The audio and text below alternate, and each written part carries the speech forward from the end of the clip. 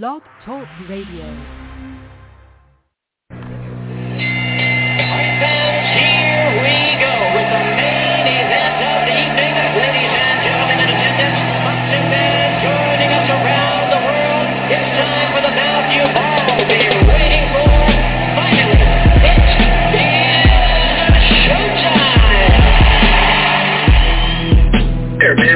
Dedicate our life to this sport. We do thousands of sit-ups in camp. We run hundreds of miles, for the ones that take it serious. And we just dedicate ourselves fully to our craft, man. We watch tape. We have attitude. We rooting, and we go into that fight to lay it on the line.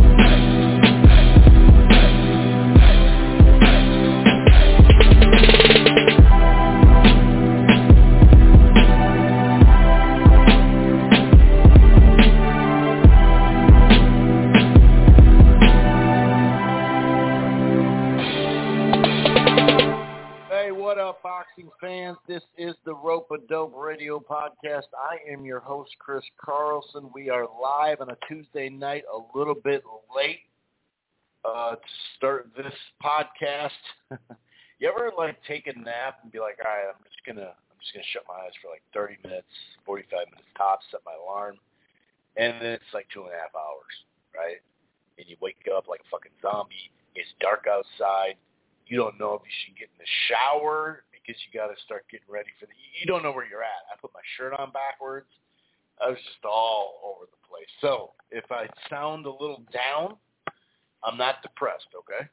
And I'm not trying to make a joke about depression, okay? We all get down, but I'm not as sick or whatever I sound because I probably sound kind of out of it. So if I, mess up some stuff more than normal, you know why. Anyway, we have a lot to talk about. Obviously, we are fight week. Canelo, Alvarez, and Jermell, Charlo. Undisputed against undisputed is how it is billed. Obviously, Charlo's really, daring to be great is what the last few years people have been talking, or several years people have kind of used that term, daring to be great when someone goes up in weight class like this. I just think it's a really interesting style matchup.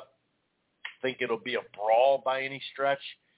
But we'll definitely break this thing down. On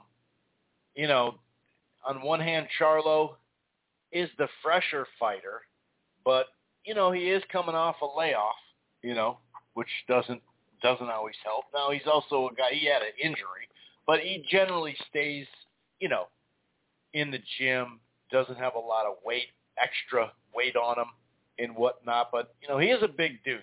So part of me thinks, man, this is a big jump. You just don't know how, it's not just how he's going to take the punch.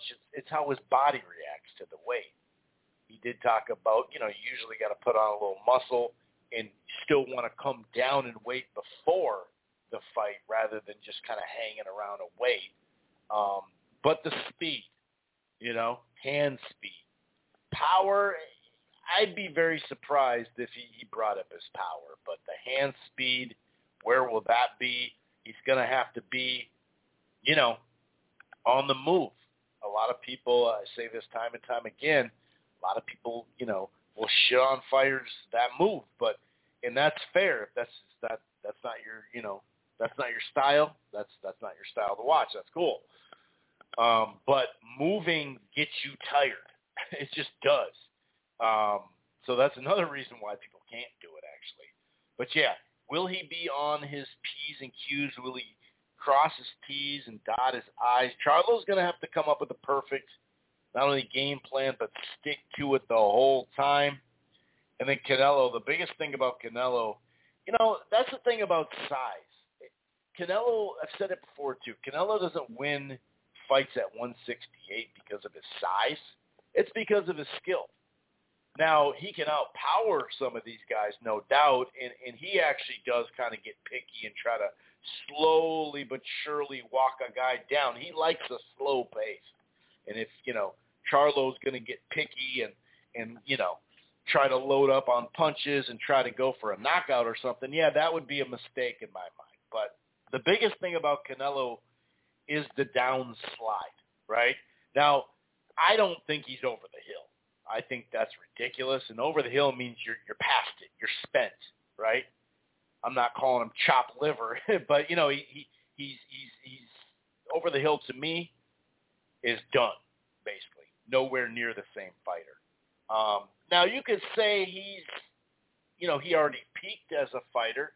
I'd say he peaked a few years ago. I think that's fair. And you could say he's on the downslide, but like how steep is that slope and where is he at? You know what I mean? Like I didn't see this major drop off. You know what I mean? I think that's been overdone. I mean, he even admitted he hasn't looked great lately. Some of that was injury. Some of that was maybe opponent when it comes to Ryder or something like that. I don't know. You know, there's times where I thought he could have got Ryder out there, and I thought a few years ago he probably would have. But, you know, some people think that it's just the wear and tear. It's not even the punishment. You know, it's not even the punishment. The punishment, well, it's punishment, but it's just different kinds, like punishment on your body, the rounds in the gym, just everything, just the whole nine, losing weight, the whole nine. So I think it's a great matchup, though. And, you know, if Caleb Plant, and I think to a lesser extent, but still won rounds, Billy Joe Saunders, he maybe didn't make it as long or whatever. Canelo caught him with that perfect punch, but really caught them both with perfect punches, really. But I think he wins rounds in the first half. I mean, I'm not going on a limb on that one. You know, I think that's a pretty basic thing. It's just a matter of mid and late what that fight's looked like. You know what I mean? And like I said, how disciplined is Charlo in this fight? Is he just worried about winning the round and not worrying about landing the big punch? Well, then he can win rounds. But if he's in there just looking for a certain shot, sometimes he gets picky. I don't think we'll see that as much, but he does have to put, you know, that perfect performance out there, basically. Maybe not perfect, but and the cool thing is he is coming off, it was a while ago, but he's coming off a Castaño fight where he put it all together. He really did as a pro.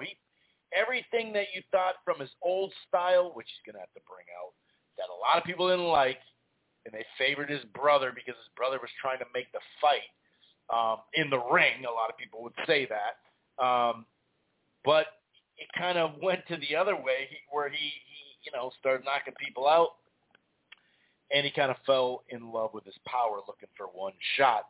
Meanwhile, he's losing rounds. So, you know, can he go back-to-back, you know, damn near flawless, fights? I don't know.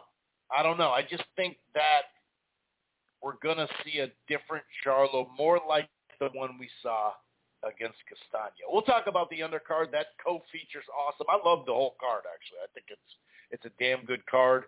You know, we're going to find out where Yordenis Ugas is.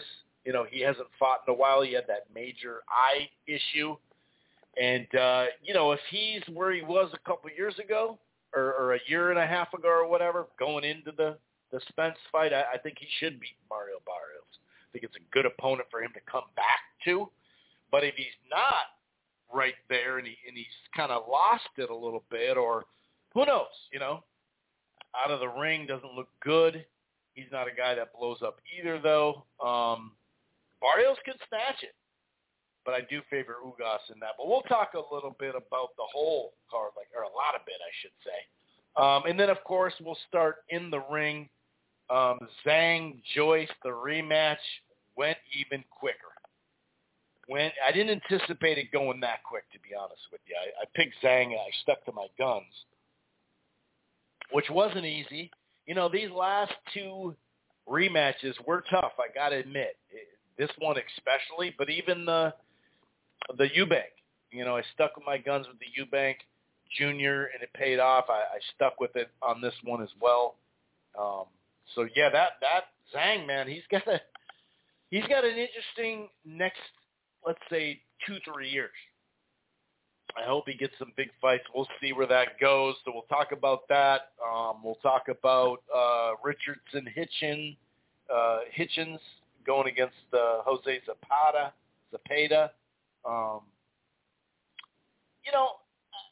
I thought it was a clean performance. That's obvious, right? He didn't really lose many moments of the whole fight, let alone rounds. It's not like he lost 4 rounds or something like that.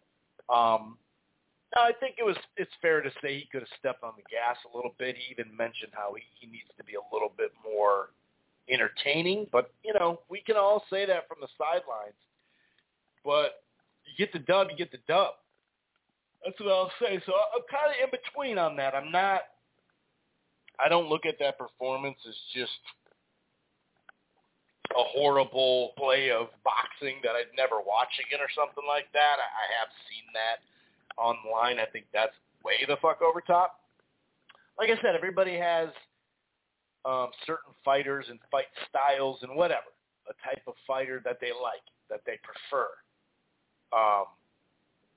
I'm kind of all-purpose, to be honest with you, but I do understand there were certain things where it's like, man, he could have stepped up there.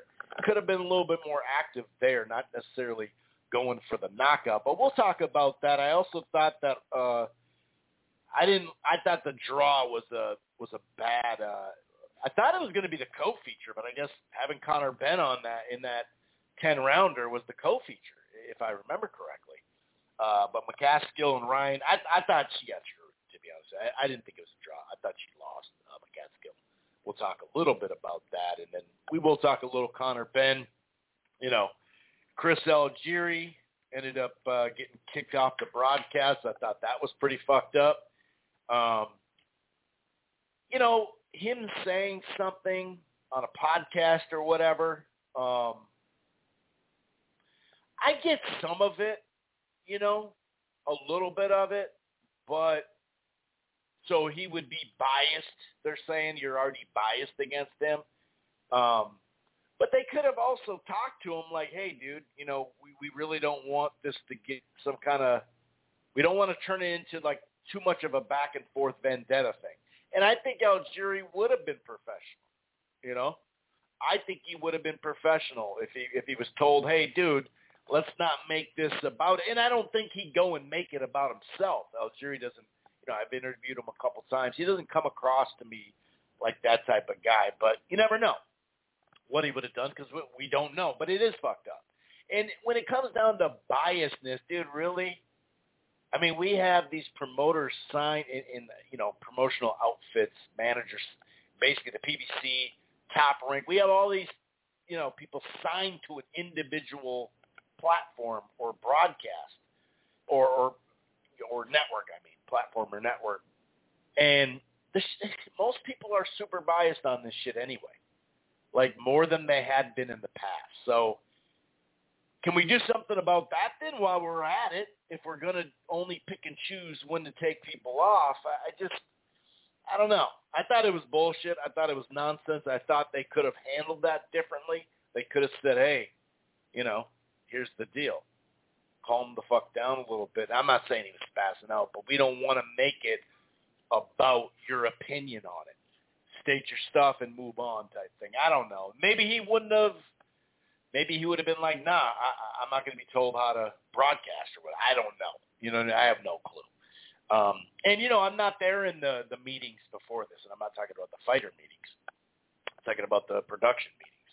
I don't know what they're already saying to the broadcast teams and shit like that. You know what I mean? They could already be kind of going down that path, so they could have just went down that path in a different alley, I guess you could say. But anyway, yeah, that was nonsense. God. Oh, Frank Martin did get to state his case, so we'll get into that a little bit. We'll clean up some of that. That's going to be near the end of the show. In the news and all that stuff. Sounds like Tank has somewhat of a plan for his next fight. They didn't release a date or anything like that, but we did get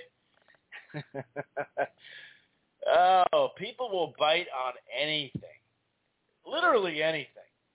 And that's what it's about on social media, especially Twitter now and YouTube. People just run with it, dude. Even if you can clearly see someone's fucking around, or does he make sense? Like a date can come out and you'd be like, well, they're not going to do it then, you know? And don't get me wrong, some dates can pop up. Like we've heard the date for Planted Benavides is actually on a Friday, not a Saturday during Thanksgiving. You know, the Shakur's next fight, right, against De Los Santos, he's going to be there on a Thursday, right? That's going to be on Thursday. So dates can be weird, but if something's already scheduled in the venue and it's not small potatoes, meaning you could just, you know, bump it the fuck off, then it's probably not going to happen there. You know what I mean? So, and that was the Keith Thurman thing. The Keith Thurman catch weight, whatever. We did get some clarification on that. But there is, we'll talk a little bit about what Kelvin Ford said on a video. I'm going to credit all this stuff once we get there. But like I do per usual. But, yeah, Kelvin kind of made it sound like it was a big fight, so I think that's why people were like, oh, then it's got to be Thurman, you know, and just running with it. So we'll talk a little bit about that. We have other fight news.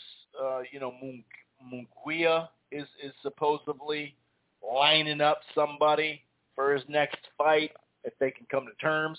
That's been an issue. Well, actually, they come to terms, but they don't. It doesn't get finalized with him of late, anyway. And you know, who knows? Maybe this last one wasn't his fault. You know, with the Berlanga thing. But yeah, I mean, it's funny. I haven't even finished the opening stuff, and someone's already hit me up about the news that broke about PBC, right? So of course, you know. I'm not ducking it. I know you're going to say I'm ducking it, and when I don't talk about it right away, you're going to say I'm ducking it as well. But I'm not done with the intro. So therefore, two things. New offer, Eddie Hearn. According to Eddie Hearn, there's a new offer that came in from the Middle East. I don't know if it's from Saudi or not. Maybe a different entity over there, because it doesn't sound like Skills Challenge, you know, just mysteriously, you know, gone. I don't know what's up with that. But for Wilder and AJ, now he's talking with Shelly Finkel. Hopefully he's not calling them different names. No, I don't think he'd do that anymore. But they're talking about some stuff. Now, he mentioned in an interview, this is according to Eddie Hearn, that Showtime's only going to be doing pay-per-views, right? Meaning no championship boxing, no show box, just pay-per-views, right? And then we got a report, and I'm gonna use the word report loosely, right? Because it hasn't been officially announced. I haven't heard anybody talk to Espinoza about it just yet, you know. So I am going to talk about the story later, and when I say story, I use it lightly because of the source. A lot of this has to do with the PBC, you know, because when nobody was dogging on Showtime before PBC went there, you know, so now it's Showtime's going to be out of the business, kind of. You know, I guess I could see the pay-per-view thing because, hey, if you know you have a fight that you can make some money on and the bottom line is there, and even if it is 220,000 buys, if you make a little money and then you also have some pay-per-views that make a fair amount of money or explode like the, you know, Gervonta, Ryan Garcia, that's obviously a tough one to top, but, you know, I could see the one-offs because they're saying basically after 2024 it's going to be one-off pay-per-views, which you can kind of see that model. But also on the flip side, you're like, well, I don't know. So that would mean they're going to go to a different platform, and Showtime's just going to do the pay-per-views, or Paramount's going to do it. It's vague. It's a kind of vague thing. But it's funny because it's something that I've talked about as far as pay-per-view models, and we discussed, you know, ever since 2015, 16, 17, that time frame when the PBC popped with a bunch of dates and then Top Rank popped on their ESPN deal with a bunch of dates, and then DAZN followed not that long after. What was that? Late 2018, I believe, when they actually started. I think it was like September or October that year. But, they have a ton of dates and still do. So I'll get into this stuff. There is when there's this kind of investment, there was already too many fight dates on TV. I mean, a lot of times in America, in the UK, by the way, but we'll clash. We'll have sometimes not just 2 cards going head-to-head. We'll have 3 cards sometimes in one fucking night. Like, there are too many, and when you align yourself with one network, one entity, sure, it can be a shortcut to get good-ass fights, but it also means, like, you're going to develop your guys, and sometimes it doesn't help the product. Some of this stuff should be just on a stream, and it shouldn't be on a broadcast. We've gone over this a lot of times, but it's funny. I hadn't mentioned it much because ever since Espinoza talked about 2024, they're contracted through that. I didn't feel a need to talk about it anymore. But now there's a rumor that came out. Eddie Hearn and now this other guy, we'll talk about it, okay? I'm not ducking it. It's not official, And I've said this the whole time, like, I'm not going to, I don't know, like, when HBO was dwindling, right, and their budget was dwindling, their ratings and the quality of the fights were dwindling, it wasn't, Top Rank and Golden Boy's dead now. You know what I mean? It wasn't that from the media anyway. I'm sure some fans said it, some Floyd Mayweather fanboys or something, just like Manny Pacquiao. That's a whole Cold War there.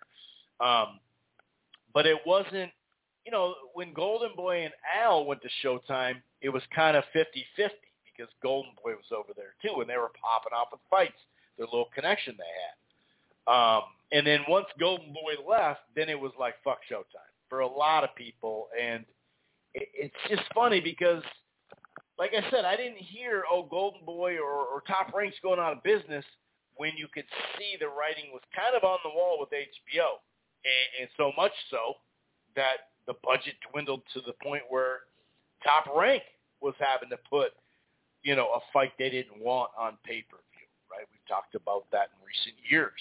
The last few, like 3 out of the 4 Fox fights, right? Like some of those were just like, nah. Thurman Barrios, Ortiz Martin.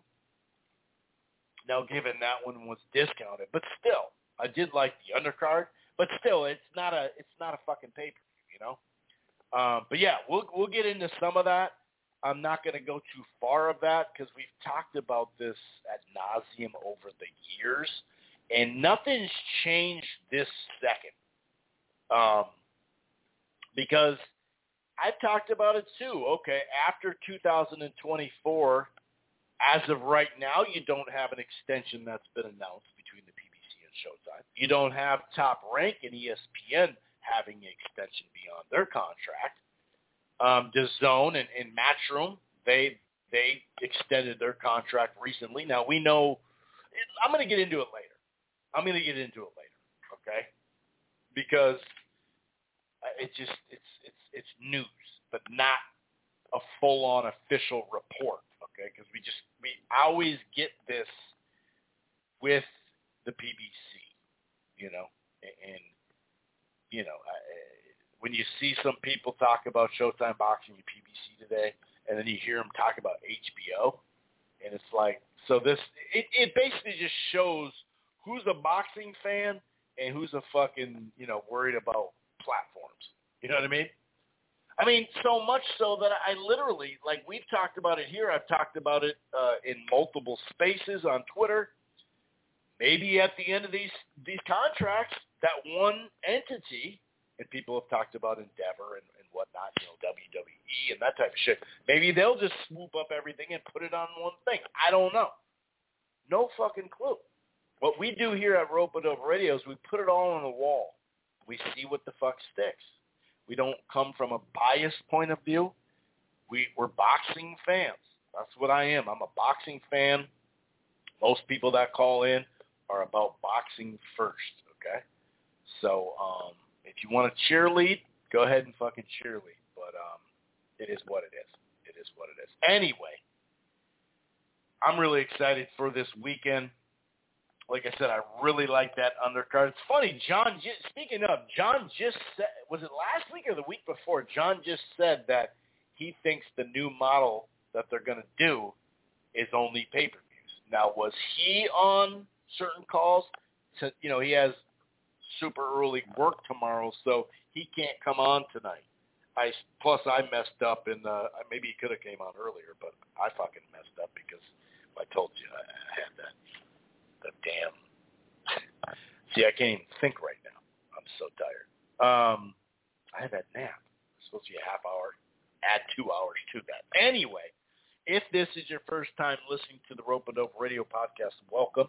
It streams live right here on blogtalkradio.com/Rope-A-Dope Radio. However, you don't have to go to Blog Talk and Rope-A-Dope and download the show there. You can find the Rope-A-Dope Radio Podcast on Apple Podcasts, iHeartRadio, Player FM, Google Podcast. Download the podcast app, Podbay. I mean, a whole host of other platforms as well. While you're at it, once you head on over to The Grueling Truth, Eastside Boxing, and Phil Boxing. And one more thing, kickoff football season with DirecTV Stream.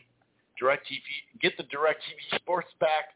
That'll get you the NFL Network, NFL Red Zone, SEC Network, Big Ten Network. There's no annual contracts, no hidden fees. Like I said, for a limited time, I've been telling you guys this, save $30 on the DirecTV Stream, okay? Choose DirecTV, the DirecTV Stream package that's right for you, starting at now $64.99 DirecTV Stream. Okay. I kind of butchered that, but I kind of made it through. And this is what I'm talking about. It's like the usual suspects in my DMs or just texting me, some former callers, whatever. They'll just say this is breaking news. If it was PBC landing a deal, yeah, it would lead with that. Sure, if it was official news, yeah. You're probably, maybe not, maybe not. I don't know. Maybe it wouldn't because, we got fights to talk about, like big ones, but this isn't 100% official, okay? So I'm going to treat it like I have treated it. I'm going to give it a fair look and then move the fuck on. Anyway, let's stop talking about that dumb shit, huh? Zhang, Joyce, wow. I mean, started out pretty slow. Joyce was trying to jab a little bit. Not a whole lot happened of significance in the first two rounds. As we saw, though, it didn't take long, man. Didn't take long at all for Zhang to land, that big left hand. Well, actually, hold on. Big left hand kind of buzzed him in that third round. Then he followed up with some good shots with both hands. And then just the nasty right hand during the exchange put him down and pretty much out. I mean, he did make it to his feet or whatever. He walked around kind of out of it. But as you see, he wasn't saying, let me at him. I'm good. You know what I mean? So, short but sweet. I mean, like I said, that shit was perfectly laced on the chin, and it was a wrap. Now, both of them came in heavier. I'm pretty sure it was career heavy. Wasn't it a career heavy fight for Joyce? Whereas before he, was way less. So I don't know how much. I mean, he got beat in both of them. Now he got knocked out in this one, but yeah, I mean, Joyce was always going to be limited, but that's not to say he couldn't still beat some fighters in the top 10. I think it's possible. But he ran into a style matchup with Zhang that, and obviously hadn't been worried about that left hand a lot, right? Which he landed. Like I said, that's kind of what started that buzzed him. But he took his time, Zhang did. He followed up, like I said, with using both hands. Wasn't just trying to land the left hand, and then boom, he hit him with the right hand and put him down for the count. He was done. It was a great performance. Like I said, short and sweet. That thing basically was like a 50-50 fight by the time the first bell rang. I saw them both minus numbers down the stretch. I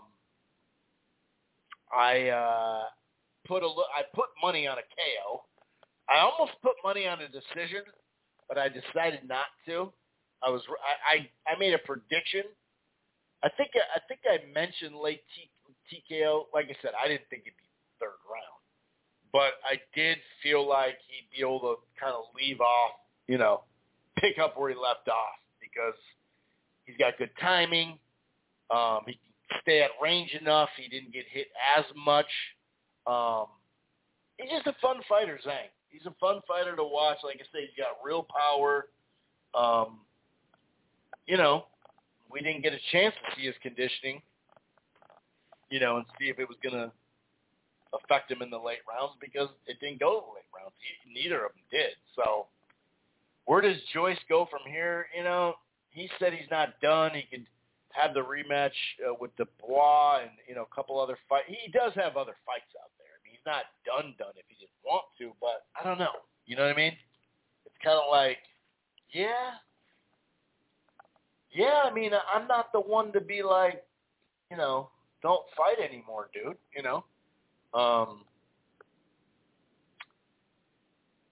just got caught with big shots, dude, and that's his MO. And he just wasn't necessarily facing the most powerful guys. And I'm not saying Zhang is the most powerful guy at the weight class, but that's going to be an issue, But like I said, he's got power. He's got plenty of pop. Usually he's got that stamina where he just keeps coming, but, gun shy now. Will he be hesitant? Will he not be that juggernaut, right? And because he feels like he's going to get hit. He can only switch so much now, He's come this far. He's not getting any younger. I don't think it's a huge health threat to keep fighting right now because, like I said, it's not like he took a ton of beating in this one or nothing like that. And I don't know. But Zhang, it's wide open for him. It's wide open for him. It really is. So, we'll see what fight, he can get. And from the sounds of it, Frank Warren in multiple interviews now, I think I saw one at Boxing Social, they have a deal with him. And that's how promoters generally work, right? So, I don't know. Joyce, I don't think he has to just give up. But, I would definitely, I don't know. It's weird because, like, I say, give him a couple of, couple, not tune-ups, but just couple of, solid fights. But really, at this age, really? Like, I don't know. I think that's kind of dumb advice, really. I'm not saying put him in there with a killer right away. But I don't know, dude. He's already 38. So, he doesn't have a lot of time. So, yeah, I think you should probably get in there, with solid fighters, maybe try to work your way up in the rankings and whatnot. And like I said, Zhang he's not a young buck either, but, he's got a lot of opportunity in front of him. Hopefully he can get one of the, a big fight. That'd be pretty fun. People have listed a bunch of stuff. Obviously, the one that stands out to me is Wilder and him. That'd be a fun fight to watch. And he's got personality too. So I think it would be I think it'd be a good, lead up too. Not really going to go too far into, Anthony Yard and Pierce O'Leary and Zach Parker, and there wasn't many upsets or anything like that, so I'm not going to go too deep into that card, for obvious reasons. But Eddie Hearn did recently talk about how you never know, maybe that would be a fight that we could make, and it definitely would draw interest. And he talked about when he had Zhang under contract and how it was we never were never able to get the government in a venue behind him there, but now some big wins, maybe he can. I don't know. I mean, I'm not saying Eddie, but that's what Eddie just recently said, I think, on IFL TV. But here's from Pro Boxing Fans, Eddie Hearn talking about the Joshua Zhang potential. Joshua beat Zhang in the amateurs, and he's always liked that fight. Joe Joyce made Zhang like a southpaw. Oh, Joyce made Zhang like a southpaw. Sonny Liston. People talk about Joshua versus Joyce. Joshua's a different animal to Zhang. Joshua's a different animal to Zhang. Oh, the speed, the combination, that'd be frightening to watch. It's like, well, I mean, okay, but, just like Wilder, he doesn't have great defense or something like that. He can get clipped. You know what I mean? He could definitely get clipped by him. But who knows? And also Frank Warren on TalkSport talking about that same fight, Joshua and Zhang. It's a no-brainer, but I don't think they'll risk it against Zhang. If he catches Joshua with one of them, it'd be lights out, no doubt about it. So they're getting frisky a little bit, nothing too crazy though. And that same person just said that, okay, well, here's some breaking news, and he mentioned, oh boy. Ay. Look what Steve Kim and company have done to you guys, man. It's sad.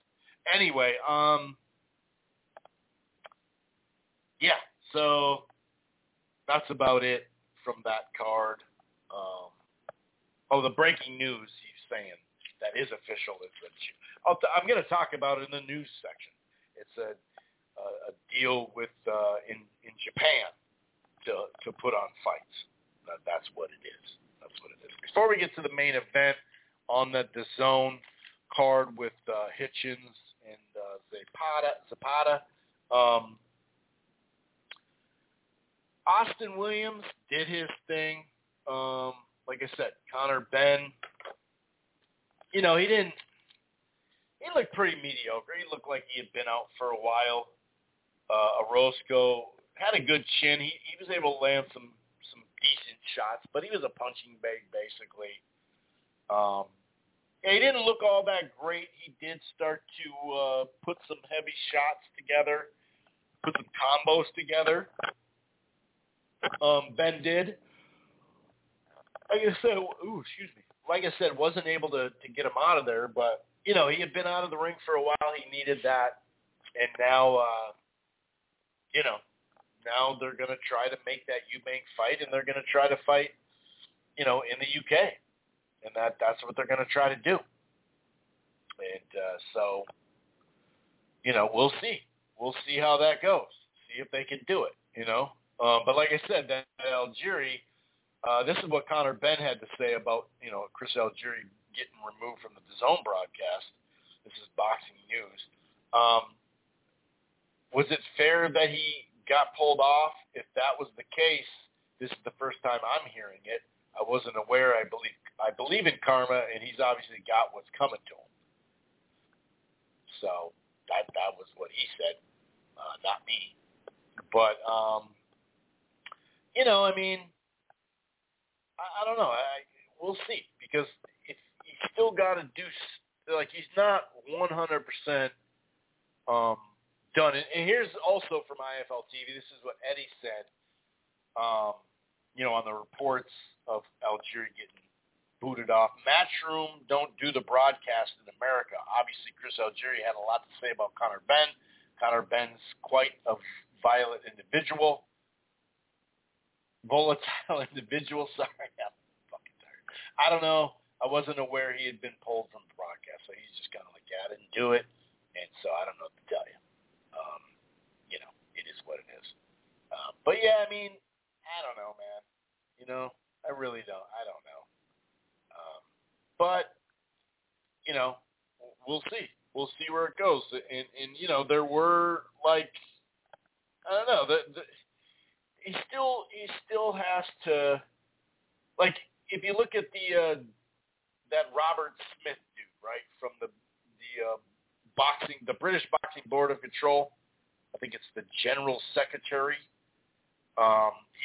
This is from Boxing Scene. He stands firm that that Ben has not cleared his name and should not be fighting this coming weekend. There's an appeal going on. Eddie Hearn says, I'm going to win the appeal. So does Ben. He said, although it's a sport, we don't deal with teams. We deal with individuals, he told Talk Sport. And sometimes people look after themselves rather than the sport in general, which is slightly disappointing.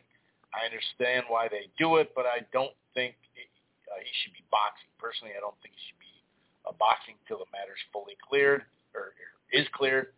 Hopefully it's done as soon as possible. These things do take a while, though. I have noticed that. Although it's a sport, I just read that. He hasn't cleared his name. A number of issues are still outstanding, which everybody's aware of. We decided to appeal a decision, and once the appeal has taken place, we'll take it on the board. We'll take it to the board, or we'll take it on the board from there. But when Eddie says he's cleared his name, according to us, we haven't had an explanation of how the positive test came about. So I don't quite agree with Eddie on that one. Hearn does want to try to finalize that fight, obviously. But we'll see how that shit goes, man. We'll see how that shit goes. So, like I said, he looked mediocre. I thought he started getting some of the rust off. Ben did. Started, like I said, landing some heavier shots, showing some more hand speed than he started with in the fight. And then, he looked smaller. I'll say that. That was obvious.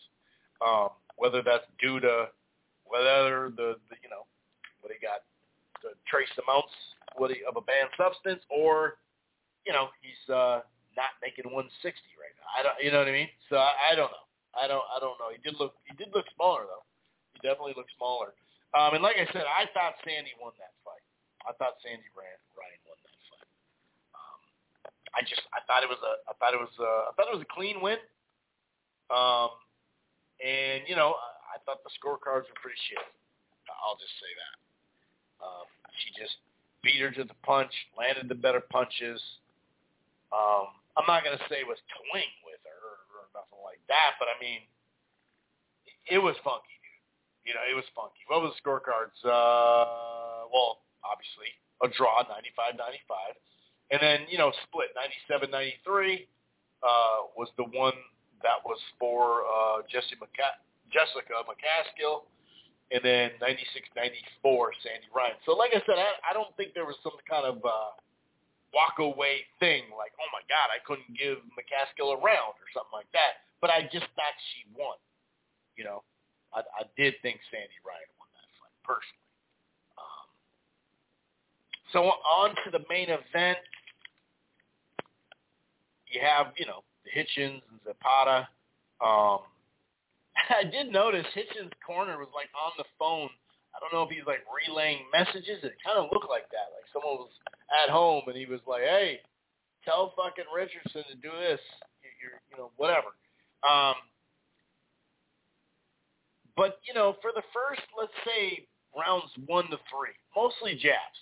I mean, not a whole lot not a whole lot of other punches landed that clean in the first 2 to 3 rounds. The jab was for Hitchens.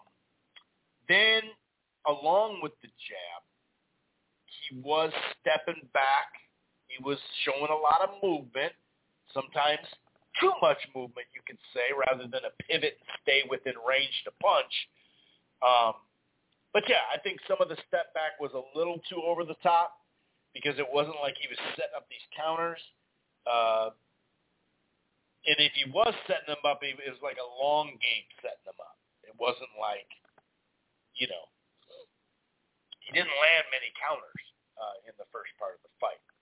But Zapata, basically, he got some good body shots in the first chunk of rounds. That was probably what he was best at in that fight. But he missed a lot. He was making him miss. Hitchens was making him miss, no matter how you liked his fighting style or not. But I'd say, fighting style, I'm going to say. 6th, 7th, into the 8th, that's where he started to land that right hand. And I thought he was showing some better footwork, some subtle stuff. The distance, he was closer to him, not irresponsibly, but he was closer to him, and at times he was actually bringing it to him. Now, I know someone's going to say, dude, he didn't do shit. He ran the whole fight. Dude, there's times where he was pressing him back. It's just, that's what fucking happened in the ring. So I'm not saying he was cutting off the ring and putting him on the ropes and going for it. But along with the jab, along with the right hand, along with, like I said, more of a pivot, more of a subtle quality footwork is what I thought. Then the left hand. He started landing the left hand more. The 11th and 12th, he did, I'll give him credit, because a lot of people aren't saying this, but he did pick it up late. Now, did he fully press? No, I don't believe that. I don't think he fully pressed to try to land big shots. And, it's not like he had to knock him out, So, I don't know. You know what I mean? I thought it was a pretty damn good, clean performance. I liked what I saw defensively. Like I said, as the fight went on, I liked how he was adding the left hook and right hands and that subtle footwork like I was talking about. But we'll see. I mean, I'm just not a big fan of, I saw people, it's like a shortcut to somehow diss Floyd and Hitchens, And, if you don't like the style, cool. I think there is something to be said about just stepping up the activity once you're dominating somebody. You know what I mean? Especially when you're young and in your prime. People do forget how Floyd, the difference of when he went up in weight and when he got older, how he fought. He did have to change his style, but he could fight every style. So now, did he fight trying to exchange with people a whole lot and stuff like that? No, he didn't, especially when he was mid to late in his career. He didn't do that a lot, but sometimes you just get forced to doing stuff like that, But yeah, I thought it was, now the people saying, hands down, he'll beat everyone at 40. I don't see that either. I think he's a quality fighter. I think he's capable of beating some top 5, and he just beat a top 10. But I wouldn't just say he cleans house at that weight class, because I think he can be timed with the right. Like if he fought Devin Haney, that would be an interesting fight. That's where I'm wondering. I don't know. He does have a bit of the shoulder roll. I don't know. I think he can be outboxed a little bit where he's not all of a sudden comfortable, and maybe he'd have to get a little bit more aggressive in a fight with Haney or whatever. But I think he can get. I'm not saying he can't beat anybody at one. Like I said, he just literally did. But and didn't really lose many moments, like I said, in the fight. So I don't know, man. I thought it was a quality performance.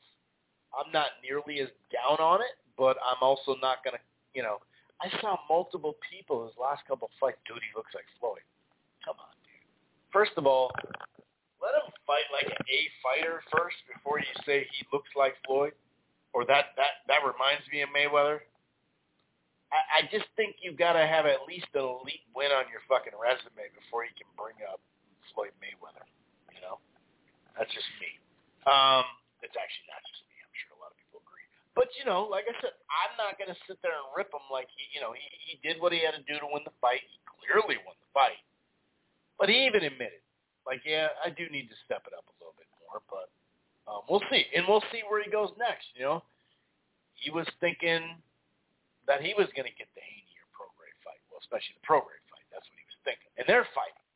So he can wait. I mean, it's the end of September. Would he be willing to try to get the winner? Would the winner go right to him? And I'm not saying, it's not a, he's just not, that, it's not even about big of a name because Regis Prograis is not a big of a name, but he's more proven. So I think he's going to have to continue to prove himself if he wanted a Devin Haney fight or, Regis Prograis fight or whatever. But we'll see. Like I said, I think he's got plenty of time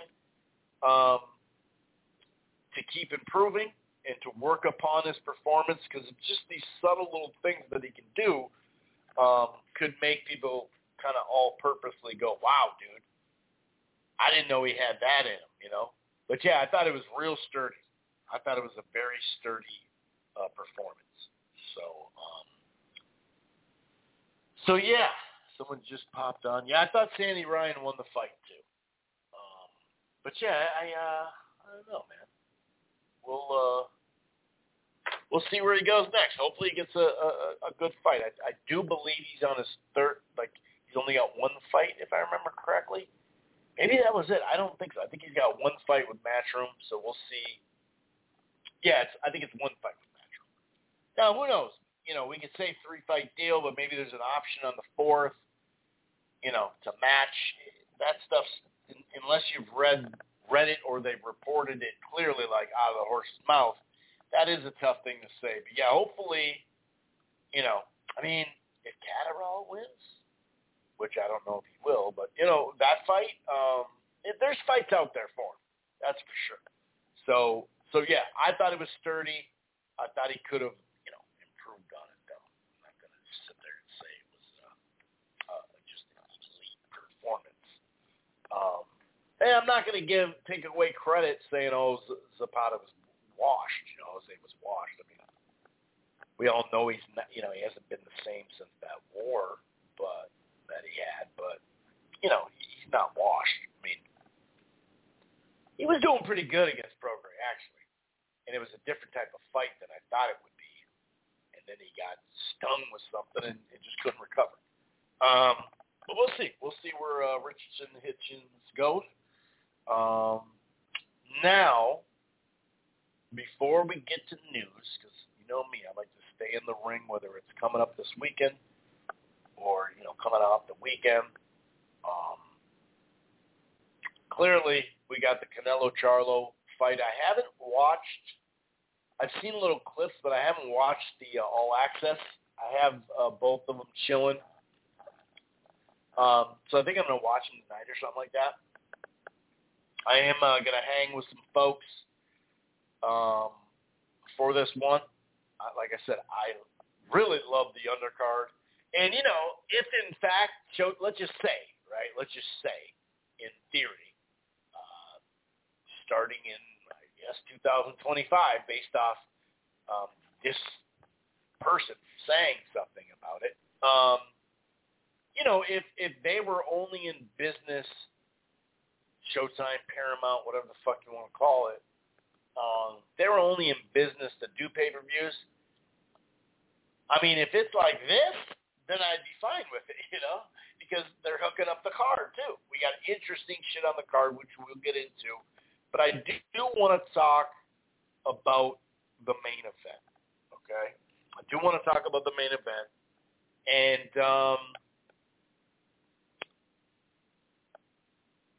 we might as well start with Charlo. Obviously, coming up in weight, does have that layoff, that I talked about. It's pretty obvious that Jermell, and even the clips that he released, when he was working with Guzman, him moving and all that, and just the way he was moving, boxing, that type of thing, Like, he definitely will have to go back to his old style. This isn't about style points. I mean, yeah, you could make the argument, well, if you're going to beat Canelo, you got to knock him out, or you got to knock him down a couple times. Dude, it's hard to knock. Like, you just can't.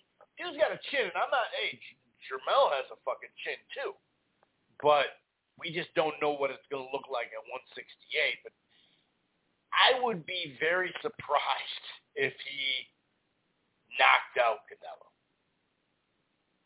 I would. We obviously know he's got elite power at 154.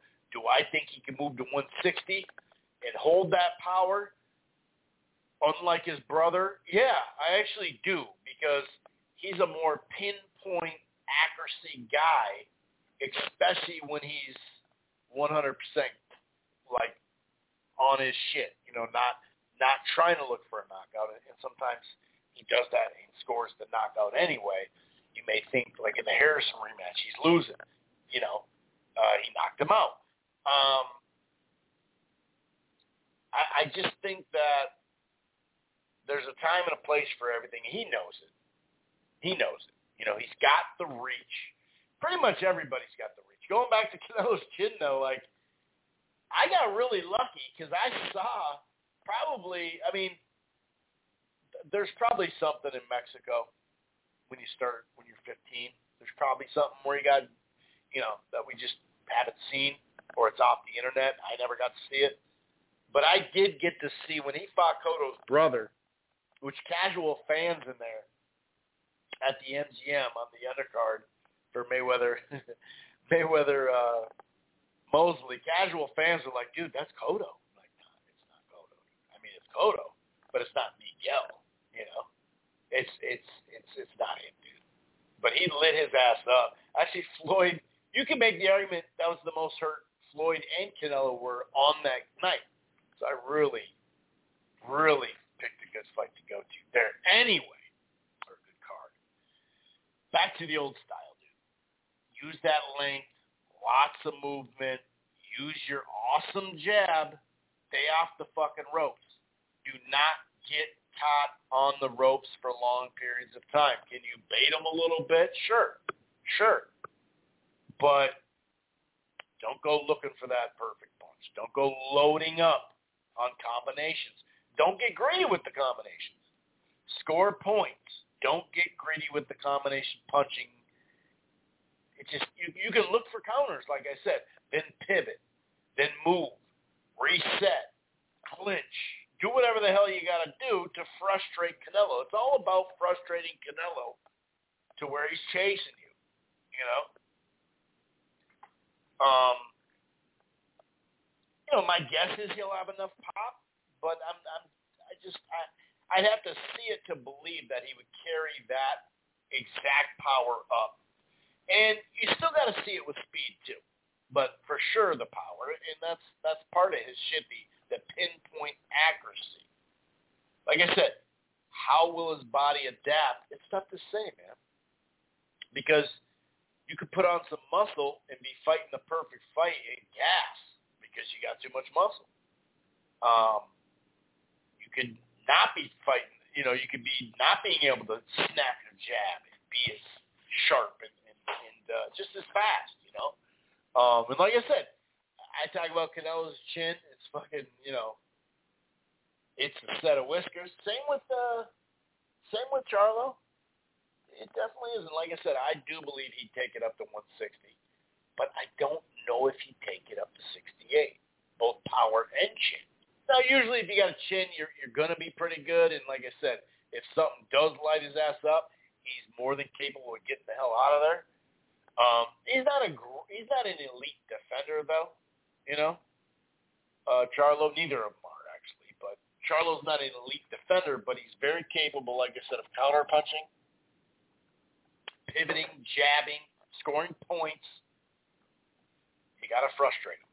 That's really how we've seen this thing turn. And you stay on the ropes too long, you look for this perfect shot, whether it's lead or counter, you're going to get clipped with something. Canelo's waiting for it. So, I do think that we'll see Canelo's jab a little bit more. I don't think he should just rely on his power punches. Maybe a tad more active. He's never going to be just crazy throwing punches because that's not his thing. But he has, him and Triple G threw a lot of punches in those fights, especially the first two. But, I would like to see him use the jab more, but not excessively because then you get counterpunched, right? But the body work, we know he's trying to cut the distance. He's a very patient fighter. He'll cut it. He doesn't care about the first couple rounds. I'm not saying he's like, who gives a shit? 100%, he's not even trying to win him. Because if the shot's there, he's going to take it. Now, that's where, and like I said, if Billy Joe Saunders and Plant can win rounds, then you bet your bottom dollar Jermell Charlo can. Now, they both got stopped, too, so that's what we're going to see. But, pressing, like, if you do get in a scenario where you're not able to land enough power punches, let's say, by the mid-fight, that's where we're going to – and also just being patient, working the body, and then landing that big shot, right? That's what Canelo's kind of done in a lot of his fights at 168. And that's kind of what he is, you know what I mean? He's been on the back foot boxing like against other people than Golovkin, but especially Golovkin that first fight. He put Golovkin on his back foot in the second fight. But that's where we'll find out how far down that slide is he. He's not over the hill. Unless he gets old overnight, he's not over the hill. Those fights with Ryder and Charlo, they didn't tell me he was done. Some people are really overdoing it in my mind. But when you're facing elite fighters, if you're not able to, okay, I gotta go at him here, because Ryder, he had hurt a couple times and he couldn't finish him. Now, hey, credit to Ryder, he's a tough dude. He's a very tough dude. But it seemed like it was there for the stoppage, and a couple years ago, I think he would have got it. Right now, stopping Golovkin, that's a whole different thing. We know Golovkin's not what he was either at this time, but both these guys got great chins, and I'm like we talk about Golovkin. That's just tough. That's tough to knock these dudes out. Even to knock them down, it's tough. So expect, to find the body and to find those big shots, and we'll see if he can still pull the trigger at that time. But yeah, not over the hill. He's definitely not over the hill. I do think he's not the same, but it's just a matter of, how far gone is he? He's not gone. He's definitely not gone. But how far gone is he? I'm thinking Canelo by decision. Could see maybe a majority decision. Definitely unanimous wouldn't surprise me. I would say I think Charlo will win at least 3 rounds, but if he got in the 4 or 5 range, that doesn't shock me. For a while, I've been basically saying 8-4, so give or take, because you never know. He may be doing good, stack up 2 or 3 rounds, get caught with something, and then he's got to kind of retreat more than he had, So who knows, But don't be surprised if we're at the midway point going in the 7th round and it's 3-3 or even 4-2.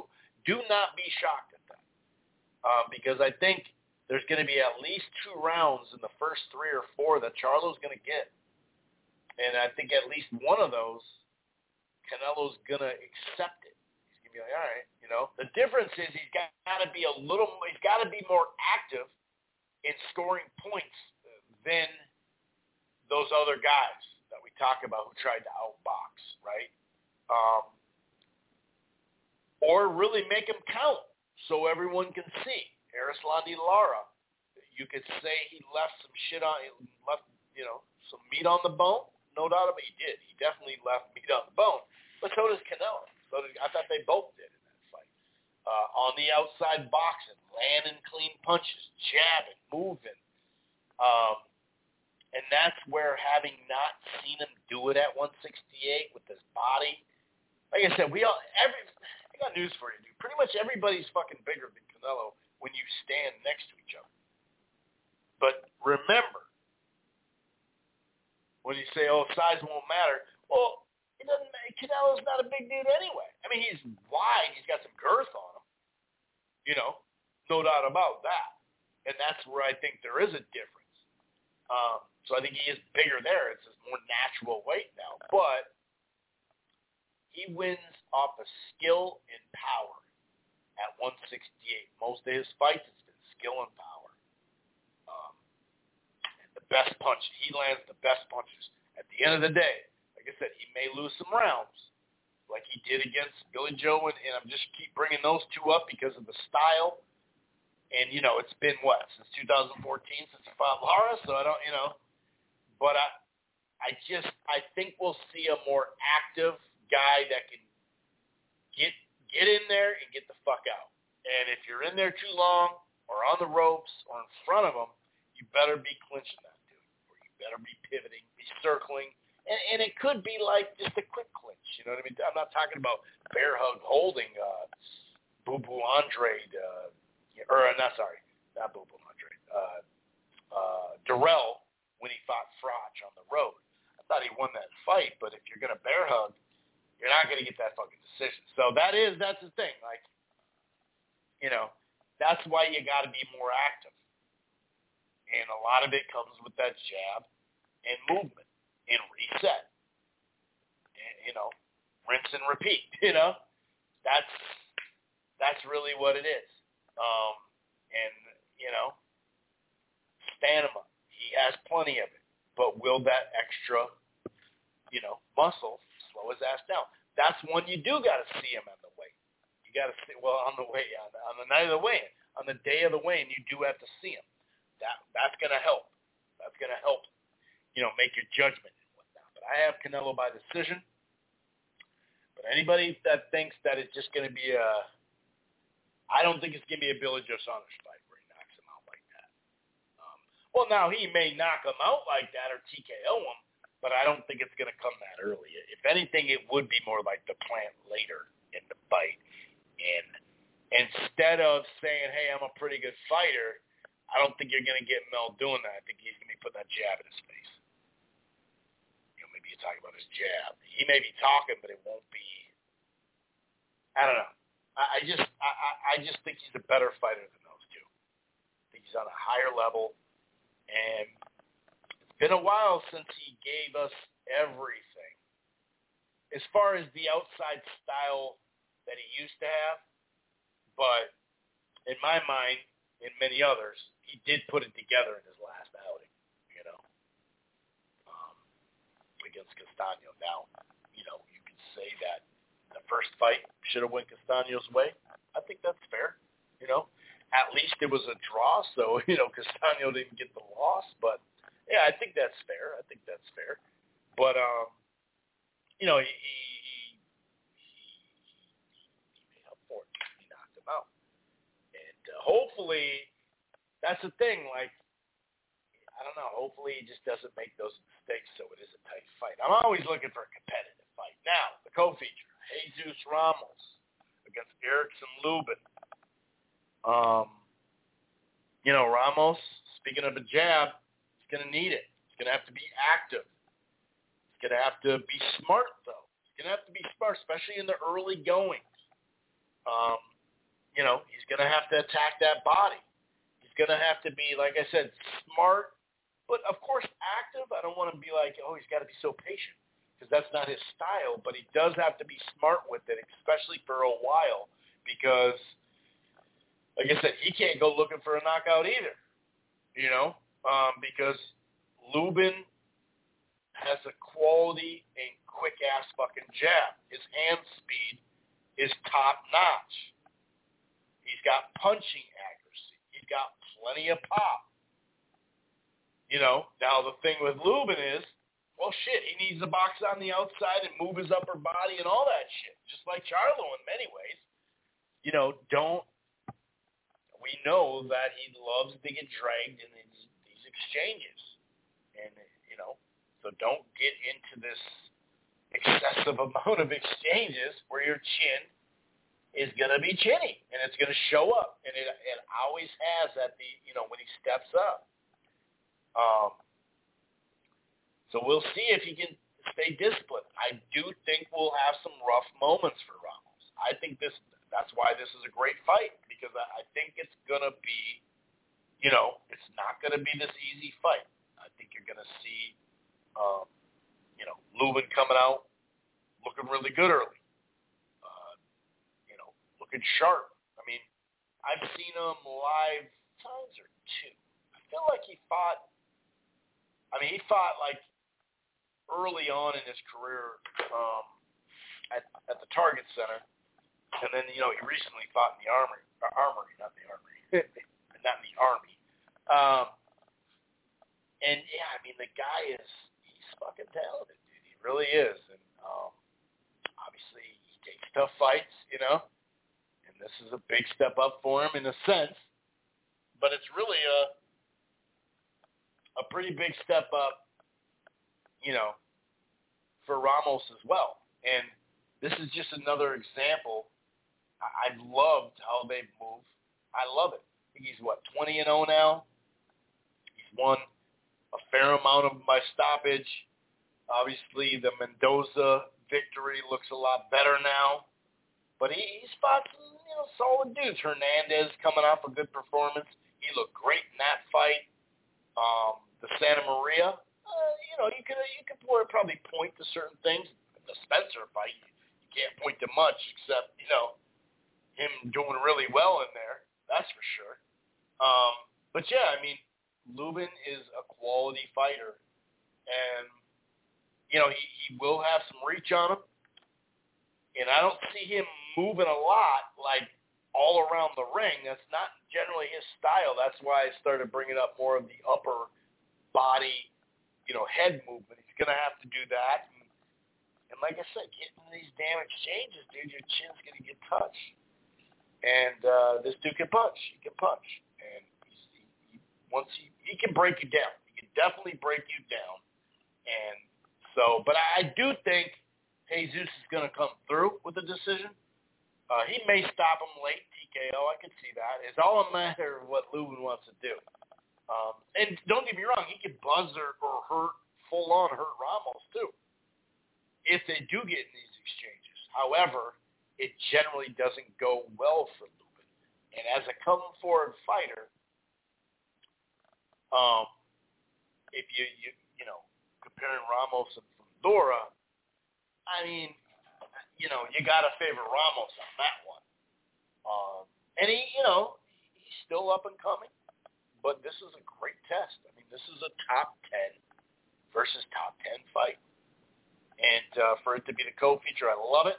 It's a great look for Jesus Ramos. It's a great look for Elijah Garcia. I mean, this is where you want them to be, placed on a Canelo card so the Canelo crowd can see him, casuals can see him, and whatnot. But I do think Ramos will win. I don't know, man. Because you can make the point that, Lubin just gets, he has 2 losses, got stopped in both of them, Now he had Fundora down later in that fight. What was it, the 7th or 8th or something like that? I think it was, maybe it was the 6th or 7th. I think it was the 7th after getting dropped early. You know what I mean? So I just think it's going to be a fun fight. It's a great test for Ramos. And, he didn't he come down with that minor little injury, so he got knocked off the Spence Crawford. So this is great for him. So this is a good look. And like I said, I've loved how they've moved him. I think it's been great. Sometimes he stepped up against some guys that they thought, man, I don't know, dude, And to be honest with you, they're pushing him a little early or whatever. I think he only had one mediocre performance. But, I mean, Lubin, like, he's not even that old. He's like 27 or something like that. And he's coming off the Arias fight I saw, earlier this year. That helps, too. He's coming off a fresh fight, right?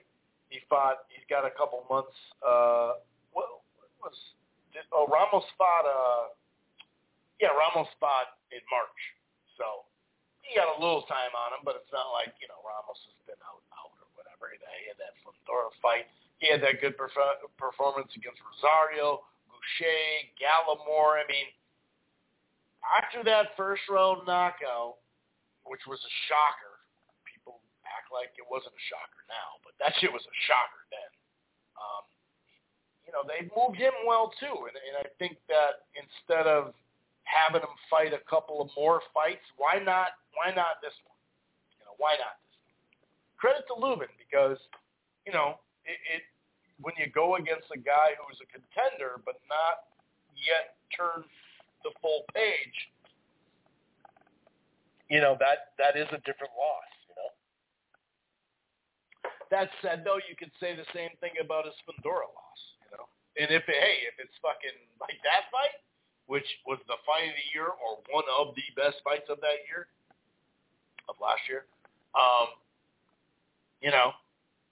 that's pretty fucking good. You know what I mean? I think that's admirable. That's for sure. So shouts out to Lubin, but yeah, I think Ramos is going to get him. And then the Yordenis Ugas, is he faded? Speaking of wear and tear, he has been fighting since he was a kid too. Did that Spence beating take something out of him? It's going to be well over, what is it, like 16, 17 months, I think. So, April. So it's been well over a year, let's put it that way. It's like 16 months or something like that. He's been out of the ring for a while, and I get it, I'm not saying, he should have came right back. No, dude, his eye was fucked up. He took a beating, He took a beating in that fight. So how much does he have left? Have we seen the best of Ugas in that Pacquiao fight, in some of those Porter fights, and, eating people off or putting in a good effort or whatever? Some people did think he did enough to Porter to beat Porter. Some people thought, Porter did it. Obviously, ultimately, Porter won the fight. But, I wouldn't have had a problem with a draw in that fight. I'll tell you that. I thought that was a perfect fight to do. But I could see both sides of that. I think you could, name a winner in either one of those. But if he is faded, and it wouldn't even have to be like he's super faded. A little faded, maybe, maybe a little faded, affected from the last fight, on top of being out of the ring so damn long. Maybe that would be, and who knows? But if he is, and if he's not on the same level, I do think that he could pull an upset, Barrios. I do think that. If he's not, and he's pretty close to where he was April 2022, I think he'll grind out. He'll get some of that rust off. He'll grind out a win. He'll get the job done. If he's not past it, he should beat him. Now, what was it, earlier this year? Yeah, it was earlier this year against Santiago. Barrios won that fight. It was, TKO, I believe, or KO or something. But, he and anyone, we got 90 seconds left. For those listening to the browser, 646-381-4990. That's 646-381-4990. You can call in. There's still plenty of the show left. And yes, I'm going to get to a variety of fight news. He had a decent run there. And the Akhmedov was probably his best win, and that was a tough-ass win, That was a very tough win. That was a brawl. That was a really good fight. What, he dropped him twice, I think, Akhmedov. But, at 147, is this ideal weight for him? Probably not, doing good, as we know. That's over 2 years ago against Gervonta. They got knocked out. He was doing really good in that fight. And then Keith Thurman really never got into that fight. He was outclassed. It was a different style for him, too, and it just got outclassed. But credit to him. I mean, Gervonta, Keith, get back against Santiago, who's not just this easy beat or whatever, and then right in there with Ugas. So credit to him. Like I said, I think we'll know the first 3 to 4 rounds. After the third, fourth round, if Ugas doesn't start looking like the Ugas of old, there might be an upset here. I think it will be an upset. But like I said, I'm calling for a decision win by Ugas. I think it's going to take him a little bit to get that rust off. But once it does, once he gets it off, I think he'll win the fight. Like I said, just a workman's type, blue collar type fight. And so, let's see, 215 is the lowest you can get Mario Barrios. 250, I'm seeing on BetMGM. FanDuel is like 240 plus 240. So you might as well take the 250, 240 if you're feeling froggy. You might as well jump. Okay, that's an old school term. I think it's worth taking a flyer out for it. If you can make a personal bet with someone, because a lot of, I don't know. I think, like I'm saying, to cover your bet, because, if you're a plus 250 or 240, you don't have to put, as we know, as much down. So I don't know. I like Ugas in that fight, though. And then Lubin, I mean, plus 350. The lowest is plus 300, but I see plus 350 at multiple sites for Lubin. Now, who do I think has a better shot to win those two fights? That's a good question. Someone just asked. That's a great question. And this is what I love about boxing and predicting boxing and type of shit like that, because it's the variables, right? Not just the path of victories and stuff, but this is a nice step up for Ramos, right? Ugas should beat Barrios, but we don't know if he's going to be fresh enough or faded from that, or just kind of how much punishment that he took in that. But how much did that take out of him? Man? It's a good question. Do I think Lubin?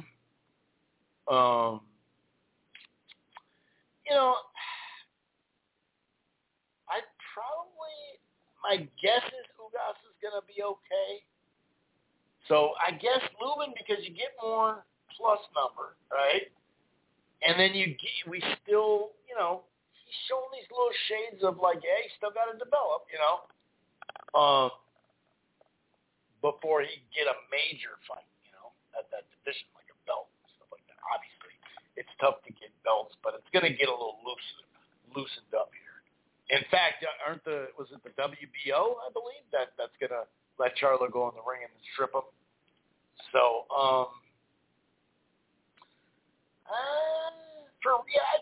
I think he has more power. He's got more speed. He's got a better jab. So yeah, I'd say Lubin. I'd say Lubin has a better shot, but I don't think either of them are going to know. But who knows? Then you have, I think, probably the highest. Let's see, DraftKings has Armando Resendez at plus 360. Oh. And plus 350, plus 360, FanDuel 360, and BetMGM. Okay, that's kind of interesting. That is kind of interesting. Oh, by the way, I'm putting money on Otto Wallin. I remember John saying this as well.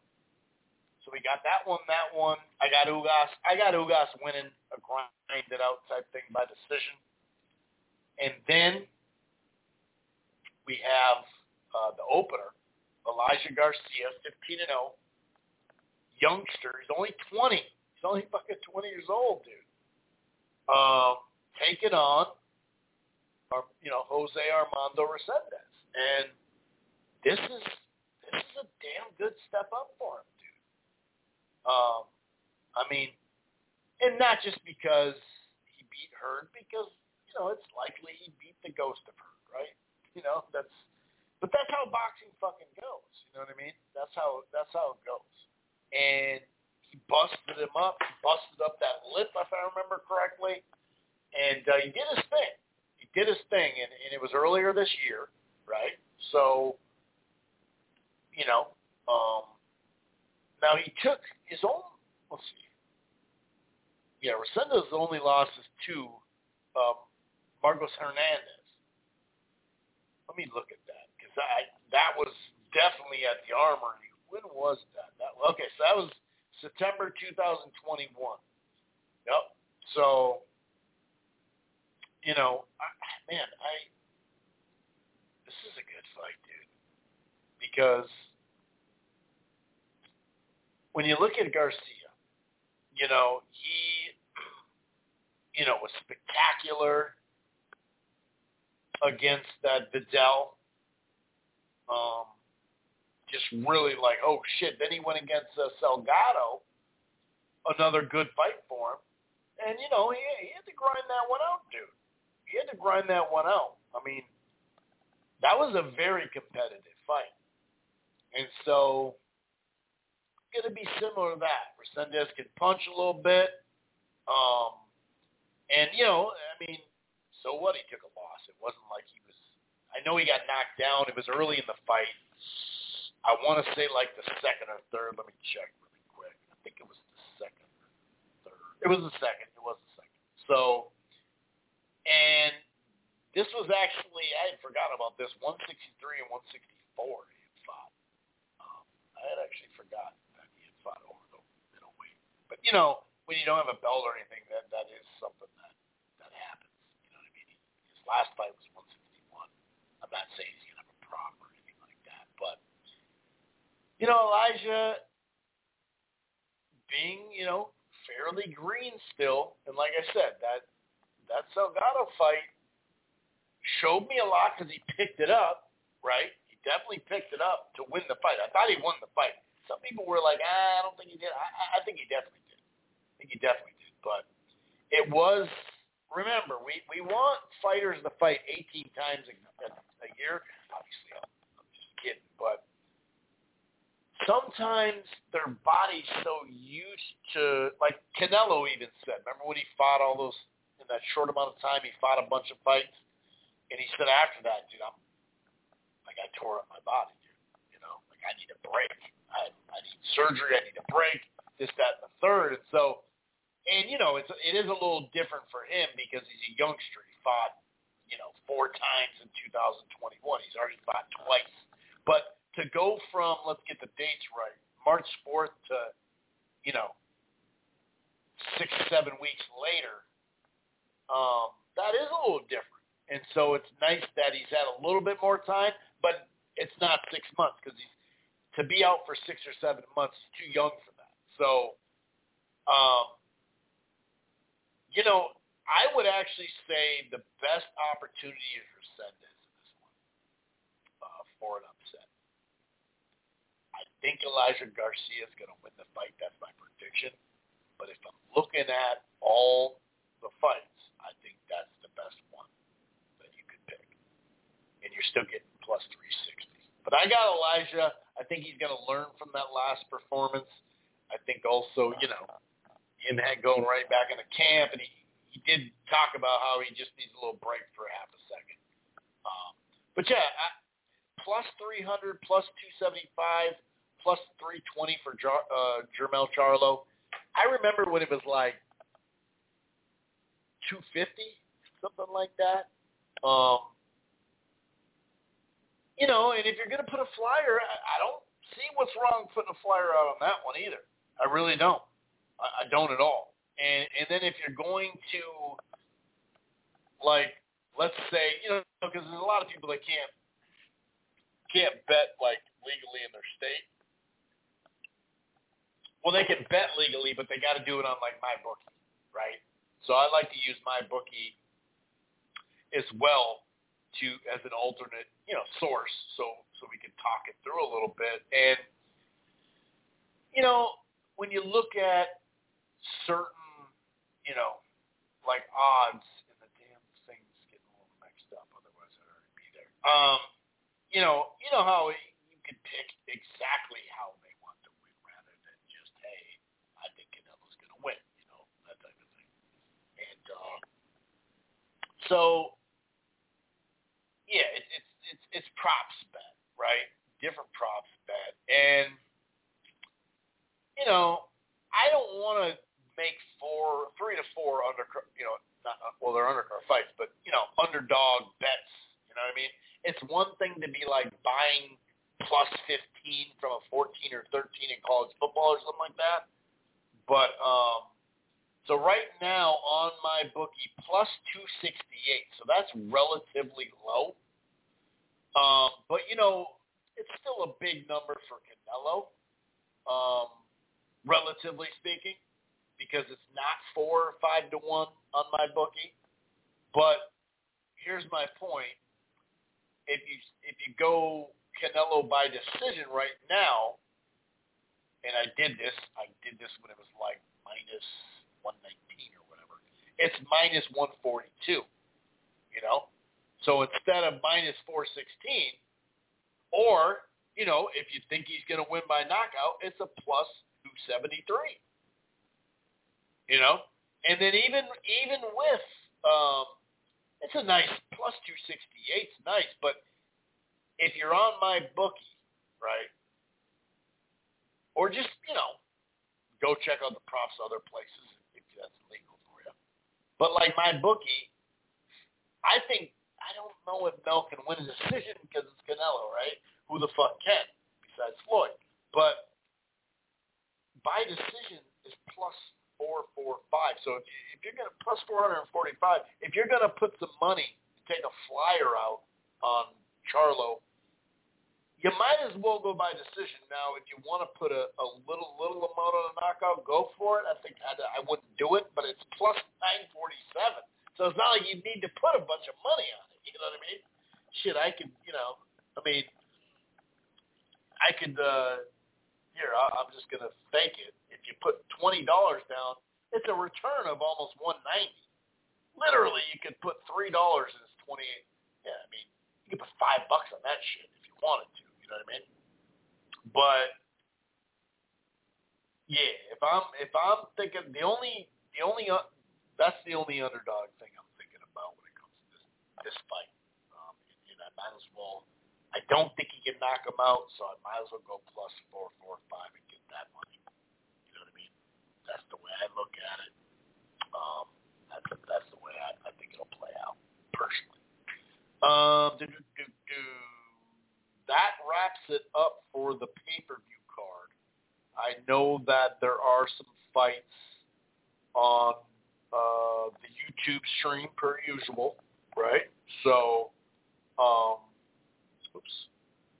and they got, I think Vostick is fighting on it. Frank Sanchez. From the sounds of it, they're having problems finding Frank Sanchez a suitable opponent. It just sucks for him. Gabriel Valenzuela, Terrell Goucher, Beck. And Jermell Moten. He's that prospect that he's making a pro debut. Floyd was talking about, he'll put him in Loma right now or whatever. Bostick, Frank Sanchez, and I think it's the Gabriel Valenzuela. I think Goucher. I think, is it 3? Those 3 or 4? I can't remember. Now Goucher is taking on Keandre Leatherwood.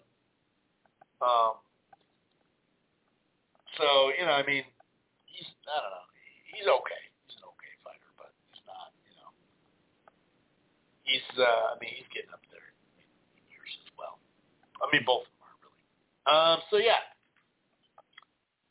And yeah, like I said, I'm going to favor Otto Fallen, however you want to say that.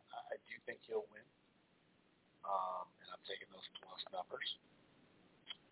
And I think it'll be my decision. So even that plus 2 something more could go up. And I know that limits your, if people get knocked out, there goes your bet. I get that, but, you know, it's a risk, right? It's a risk. But you might as well put down, you know, something that's going to be worth it.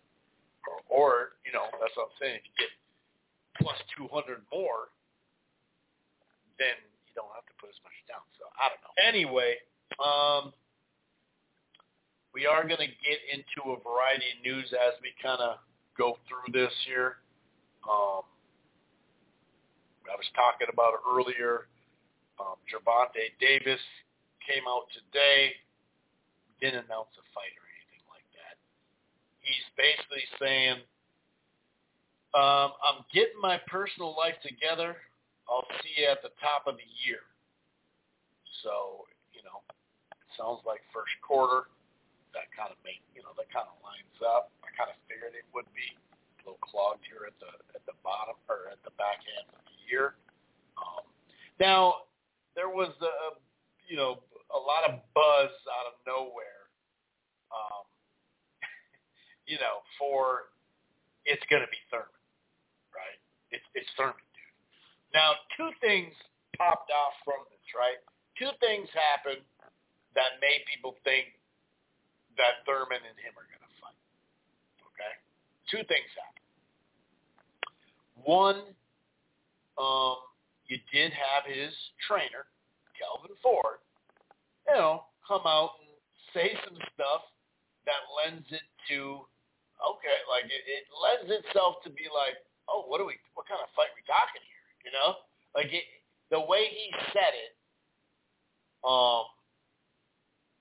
because he was asked about, he's asked about the fight, and this was on,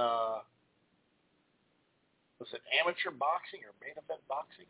I can't remember, to be honest. I think it's amateur. I can't remember what this place is called. Sorry about that. Anyway, he basically says, right now something big is coming. I can't tell you all that.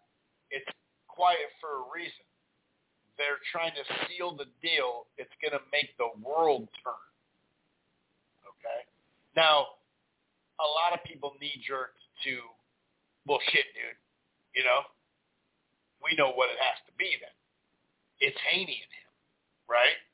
That's what a lot of people did switch to. Like, oh, shit, it is Haney. And to be fair, like if you're going to go down that path, up until today, we hadn't got an announcement for his fight. So, you know what I mean? It's like, shit, what are we talking about? What are we talking about, right? And so that happened, right? And then Dan the Man, I thought he was just trolling. I took it as trolling, based off, the dates not really lining up. And also one of his reactions to people saying, wait a second, he kind of laughed at it in the comments. So, which you should follow Dan, the boxing man. That's for sure. Dan, he's good shit. But, I thought he was just trolling, to be honest, because this is what he said. Breaking news, a deal has been finalized for a catchweight fight at 145 for Gervonta Thurman, December 9th, T-Mobile in Vegas, right? And by the way, I haven't checked it lately, but the last time I checked, it was a handful of days ago. It was at 2.2 million impressions. So that's why he's trolling, because look what the thing is. From December 7th to the 9th, that in-season tournament for the NBA, the tickets are already on sale. So, it's at the T-Mobile. So that's where you're like, well, they're not going to bump that off. You know, I don't think they're going to bump that shit off, you know. Now, could it just be at the MGM? Well, I'd have to go check, you know. It could be, you know. It could have been. Then you had Espinoza come out and say, y'all need to stop it with the Tank versus Thurman stuff. It's not happening. Stop believing everything you read on social media. Not all sources are the same. And really, there's not a ton of great sources out there. But you got to know if someone's trolling or not, dude. And that's the reason why I think he did it. Because look what the fuck. It was smart for what, you know, on his Twitter account, dude. That shit was smart for him. Because look at the shit just popped the fuck off. You know what I mean? So it just didn't line up. And I didn't think they'd make that fight anyway. But it didn't line up. But yeah, when you think of something big, then you're like, well, then is it Haney? I didn't think that was the case, but you could at least be like, well, he said it was big. Another one I thought about is Gary Russell. And to an extent, that would be big. Now, Russell didn't look good in that fight that he was clearly hurt. And, you know, injuries are injuries. Shit happens. But there are times in the ring where you can tell someone's clearly hurt. And I think that does classify as that. And, you know, he's been out of the ring for a while. The one thing about, you know, Russell Jr., though, dude, I mean, you know, he always fought once a year, sometimes 16 months in between. And dude came out and looked damn good. He's always in the gym. His whole family's in the damn gym. R.I.P. to the, you know, to their father, of course. But, yeah, I mean, besides the weight class, I like that fight a ton. I think he's a pretty solid B-side. I'm not trying to say it's going to do $700,000 on pay-per-view or anything like that. I just think he's a good B-side because we all know Gary can talk. And he'll say some shit. He's a very competent dude. And he's got an interesting style, too. Because, like, is Tank going to try to outbox him? Or is that going to be the I'm coming to you Tank? I would take that fight. I like that fight. You know, Frank Martin's name go fight out of nowhere. I mean, he's still a name. Many people thought he beat Haney. It was a close fucking fight. So that's not something I would be like, well, the fight doesn't count anymore. You know, that'd be a great fight for him. And that'd be a great B-side. So we'll see. You know, we'll see where that takes us. You know, I don't know. Now, there is rumors that Showtime may announce, you know, Benavidez and Boo Boo Andre this week. Maybe it'll be after the week's done. The date that has been talked about, well, it's been a couple dates, but there is a date that's out there that said the 24th. I've heard the 25th before, but the 24th. So, you know, Thanksgiving weekend, which, by the way, if you're thinking about going to a Vegas fight, first of all, that's going to be a lot more affordable than the three big dogs that have been there, right? And obviously I'm talking, you know, Tank Garcia, Spence Crawford, and now, you know, Canelo and Charlo.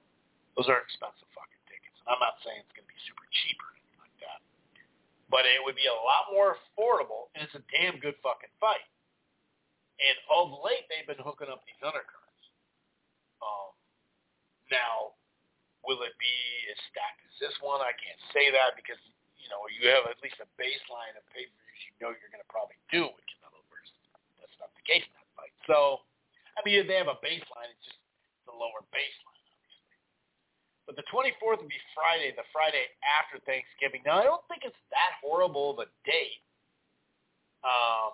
but it could be the 25th. But the point is, not only is the fight cheaper, the rooms, and I know you might get a little shaky trying to book a room at the MGM in some places in Vegas. I get it. But it's very inexpensive that week because I've gone, I think, 3 times during that week. And sports-wise, it usually has to do with boxing when I'm there, obviously. But, I mean, That's rivalry week in college football. Obviously, you have the Sunday slate. You have for the NFL, you have the three Thursday games for the NFL. You have college basketball, Thanksgiving tournaments that pop off. So it's a great sports week, and it's affordable. I know it's on a holiday weekend, but if you're looking for a fight that would be affordable, it hasn't been announced, but if it is that time frame, that would be a good spot. I mean, I'm even eyeballing it myself.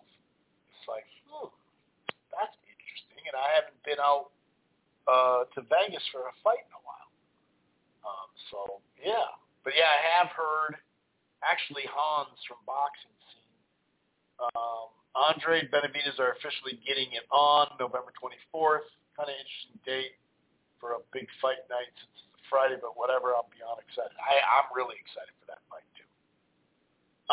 By the way, the WBC, this is Boxing Social, the WBC announced a little while ago that Canelo must face avoided mandatory challenger. That's what they call David Benavidez. Mauricio Sulaiman told Gambling.com that the pound-for-pound star will have to face interim champion David Benavidez in the first half of 2024 should he want to keep a hold of that famous green belt. David Benavidez, he is the interim champion. He is the mandatory contender for the WBC. Benavidez' terms for the mandatory status is March 2012. Will obviously be a great fight. Now, does the fight have to happen before Cinco de Mayo? I doubt that they basically at that date they'd say, hey, we're giving you 30 days to negotiate, blah, blah, blah, blah, blah. It probably wouldn't even get to that, to be honest with you. I don't think it would linger into March that late. There has been that rumor about Ryan Garcia and Teofimo Lopez targeted for February 10th. I don't know. You know what I mean? I'm not sure if that's the big fight he was talking about or he's talking about a Rolly fight. Yeah, I have no clue, man. That one I'm wondering about, but that would be a huge one. By the way, like I mentioned, Haney and Prograis at the Chase Center, December 9th on DAZN. Now, it's on DAZN pay-per-view, which, it is what it is. There's been plenty of fights that you thought, man, I wish that was just on normal stuff. You could say the same thing about Benavidez and Andre, right? But it is what it is. Like, it is what it is. I'm consistent. If it's a quality fight, I'll take it on pay-per-view. I'm not a big fan of what slowly but surely happened to boxing, and we went over it, and we're talking about the 90s too. 90s, 2000s. There's just certain times, because people always say, because, it was PBC still doing the most pay-per-views, right? And some of them were Ruiz Areola. I mentioned Ortiz and Martin. Who else? Thurman Barrios. Those aren't main event pay-per-views. So, yeah, I got a problem with those.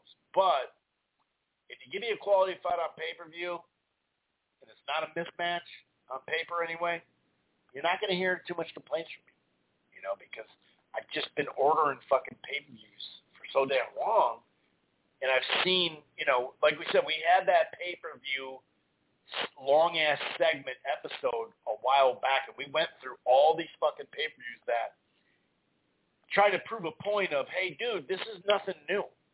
Fights on pay-per-view that shouldn't be on pay-per-view, and that's what hurts me, not hurts me, but that's what pisses me off, is the ones that don't belong on there because it's a complete mismatch. Now, we could say Floyd and Manny fought some guys on pay-per-view that were mismatches because they were at such a higher level. And some of them just were, Guerrero and Berto, and then obviously Algieri and Brandon Rios, and, Pacquiao fought some of those too. But a lot of them are quality opponents too. You can tell kind of the numbers will go up and down from there, but Regis, and that's just a tight fight, dude. That's a good-ass fight. And they did do, someone actually sent me this right now. I'm going to play a little bit of it. They did do kind of a cool little hype video. So check this out on the zone. You hear me? I got to step on you. I got to crush you. You in my way. I'm breaking you down, bro. I'm going to break you down, break your heart, and break your will. I'm going to take everything from you. It's levels, and I'm at the highest. I'm at the peak. You're a manufacturer. You're not real. You're fake. Just another night for me. Another victim. Another body. I'm going to fuck you up. Like I keep saying, I'm going to keep stressing this over and over. Bro, I'm going to hurt you. Really, you're a little boy to me. Everybody that's there, all your people, bro, they going to see you get knocked out, and I'm going to knock you out cold. Fuck boxing. This going to be a mess. Regis, I'm coming for you. So, yeah, I did like that promo. And it's shit talking. I mean, you know, pro grade can put people out at 140. We'll see if we see more punching power at that weight class. I don't know. So I mentioned Eddie Hearn. He said this all over the place, that there has been a new, very enticing offer that has been received from the Middle East stage, Joshua Wilder. They've also talked about Vegas. But it doesn't seem like first quarter, maybe leaking into second quarter. I've always said, I thought the fight was going to happen. If it doesn't, I'll be wrong. Rest in peace to Mickey O'Keefe. He actually, he was in that movie, The Fighter. He played himself in there. He passed away. He was, I think he was a Vietnam vet. He was a police officer. I think he was in there in Lowell. Yeah, Lowell. So, shouts out to you, Mickey. Thanks for the effort into the sport. Now, Keith Thurman, this is Mill City Boxing, Keith Thurman on Boots Ennis. Of course, I'll entertain a fight with Jaron Ennis if that's the contract that comes in my face, and we can't get a champ. So obviously, he wants to get a bigger fight. Why wouldn't he? Why wouldn't he be calling out, all that stuff? He was saying to Crawford and stuff like that, which I thought was kind of nonsense. He didn't beat anybody or nothing like that. But now Keith Thurman's side, Booth's side said that it has been offered. Bozy Ennis said that he was offered a fight by Espinosa, but he didn't take it. That's what he said. There's some more quotes in here, too. This is from YS Media. Shouts out to them. What I make of it, this is what Ennis said, or Bozy. He said, what I make of that is it was just talk. He knows we've been waiting to fight him. So he said, all right, then basically sign the contract then. All he has to say is if he wants to fight us, we can sign the deal, seal the deal. It's simple as that. Yes, he offered the fight to Keith Espinosa. He told me out of his own mouth that he offered the fight. That's what Espinosa said. So now I could see, like I said, making sure that the shit's off the table, right? Making sure that, and when I mean the shit, I mean, making sure if he can get a Crawford fight, fucking go for it. You know what I mean? Go for it. So I don't know. We'll see. Eddie Hearn also revealed that Jaime Munguia and John Ryder, it sounds like that's a fight that could definitely be made. So we'll see. We'll see if that thing has legs, because we talked about that. De La Hoya also said this. This was a little while ago at boxing scene. He said, Ryder's a perfect fight. And a chance to do something Canelo couldn't do. Of course, he was going to throw that in. Which that's a fair point. De La Hoya said this to Fight Hub TV. I love the fight with Ryder. It's a great fight. Ryder gave Canelo all he could handle. He went 12 rounds with him. He hit him. He busted him up. I think Ryder would be a perfect opponent, a perfect name for Jaime. It'll be a difficult, tough fight. Imagine if Munguia could knock him out. Like I said, something he couldn't do. So, I don't know. There's some opportunities out there. He's looking for November, December, most likely November, to bring him back.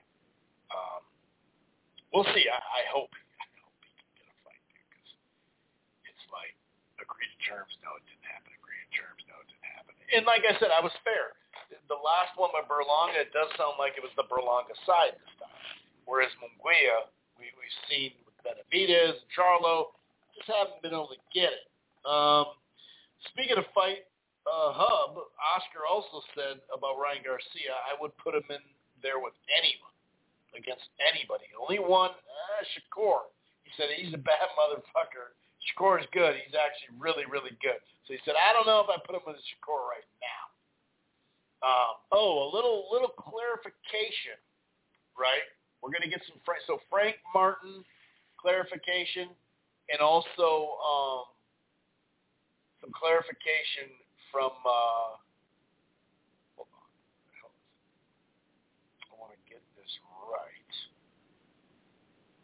So the Queens of Ring, and clarification for the Frank Martin stuff. We'll talk a little bit about some other stuff, of course. Yes, we're going to talk about the PBC calm down. Or Showtime, whatever. So the Queens of the Ring had him on, and Frank Martin told his side of the story. There's an interview. And he basically, first and foremost, he said there's no change in trainer, there's no change in promoter. That was a rumor that was out there that was going to happen. You heard it here first type shit, not from me, I'm saying it was out there. He did admit that he wanted a little more. He basically agreed to the fight without looking at without the money, just to get, so the purse bid didn't happen, and they thought that they'd be able to get more money on this side of it. And he said the 50-50 was bullshit. This is what he said. Because a lot of this stuff can be he said, she said. Now, we haven't heard Shakur come out and say, no, that's bullshit. But who knows? Shakur can mislead people, too. A lot of people can. We've caught him in straight-up lies. A lot of this shit is Twitter stuff, dude. That doesn't make him a lesser fighter, though. You know what I mean? And who knows? Like I said, it's he said, she said. We heard Shakur say it, reported on it. Now we're saying this. He said I wanted a little bit more because he felt like if we went to purse bid, that mill wouldn't have been in there. He wouldn't have been able to get a mill. But he said he just wanted a little bit more, but he wasn't looking for 50-50. So, he did agree to fight without knowing the exact money split. J-Bro added to this. So per Martin, he agreed to fight Shakur fight before seeing the money. The narrative that Martin's side didn't agree is debunked. And then once he saw the money, which was 7 figures, he thought it was too low and asked for more. So the theory that it wasn't 6 figures is also debunked. Yeah, so kind of a both ways around it. Correa del Trill said, I don't know. If y'all say Frank ducked, as long as y'all stopped saying Kerr did that to Dev, was any different. Both got offers they didn't agree with. Frank tried to counter, but Shakur ran to the WB instead, saying he wanted 50-50. And Shakur, according to Frank Martin, lied about the 50-50. And I will say this. He never did. He said in the DM we talked about 50-50. They talked about splits and all that, but he said 50-50. He hasn't produced that DM just yet. This is from Queens of the Ring. Verbally, I agreed to it, but I didn't ever know what the money was. I figured that the money was. I figured out what that money was, and it wasn't cool. I wanted more. $1 million ain't no fucking million once you take taxes, training fees, all that. What I was asking for wasn't outrageous. It was just a little more. For what he was getting paid, what I asked for was reasonable. The fight could have happened. It's all about the money. But he said, the 50-50 thing was capped. Just putting it on both sides. It is what it is. Okay? It is what it is. So that's what it is.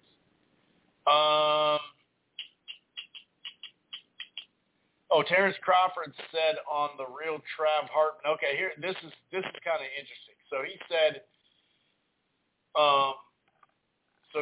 that Spence, right? Because we heard that, and this is the thing about hearing shit. That's why I like to sort out this stuff and don't jump to a conclusion until we get as many facts out there, at least as many things we could throw up on the wall and see what sticks, what logically makes sense, okay? Because after all, none of us have read the contract. We've heard a fair amount of details, but this is interesting. He said that the contract states the second fight will be at welterweight unless either fighter notifies in writing that they cannot anymore, which he says Spence has not done. That's what he said. Now, he said that a little bit ago. We're talking like 3, 4, 5 days ago, and it's not like Spence came out and was like, no, that's bullshit. You know what I mean? Which I think he would. Now, if, capital I, capital F, if this is true, holy shit, Spence, what the fuck are you doing? At some point,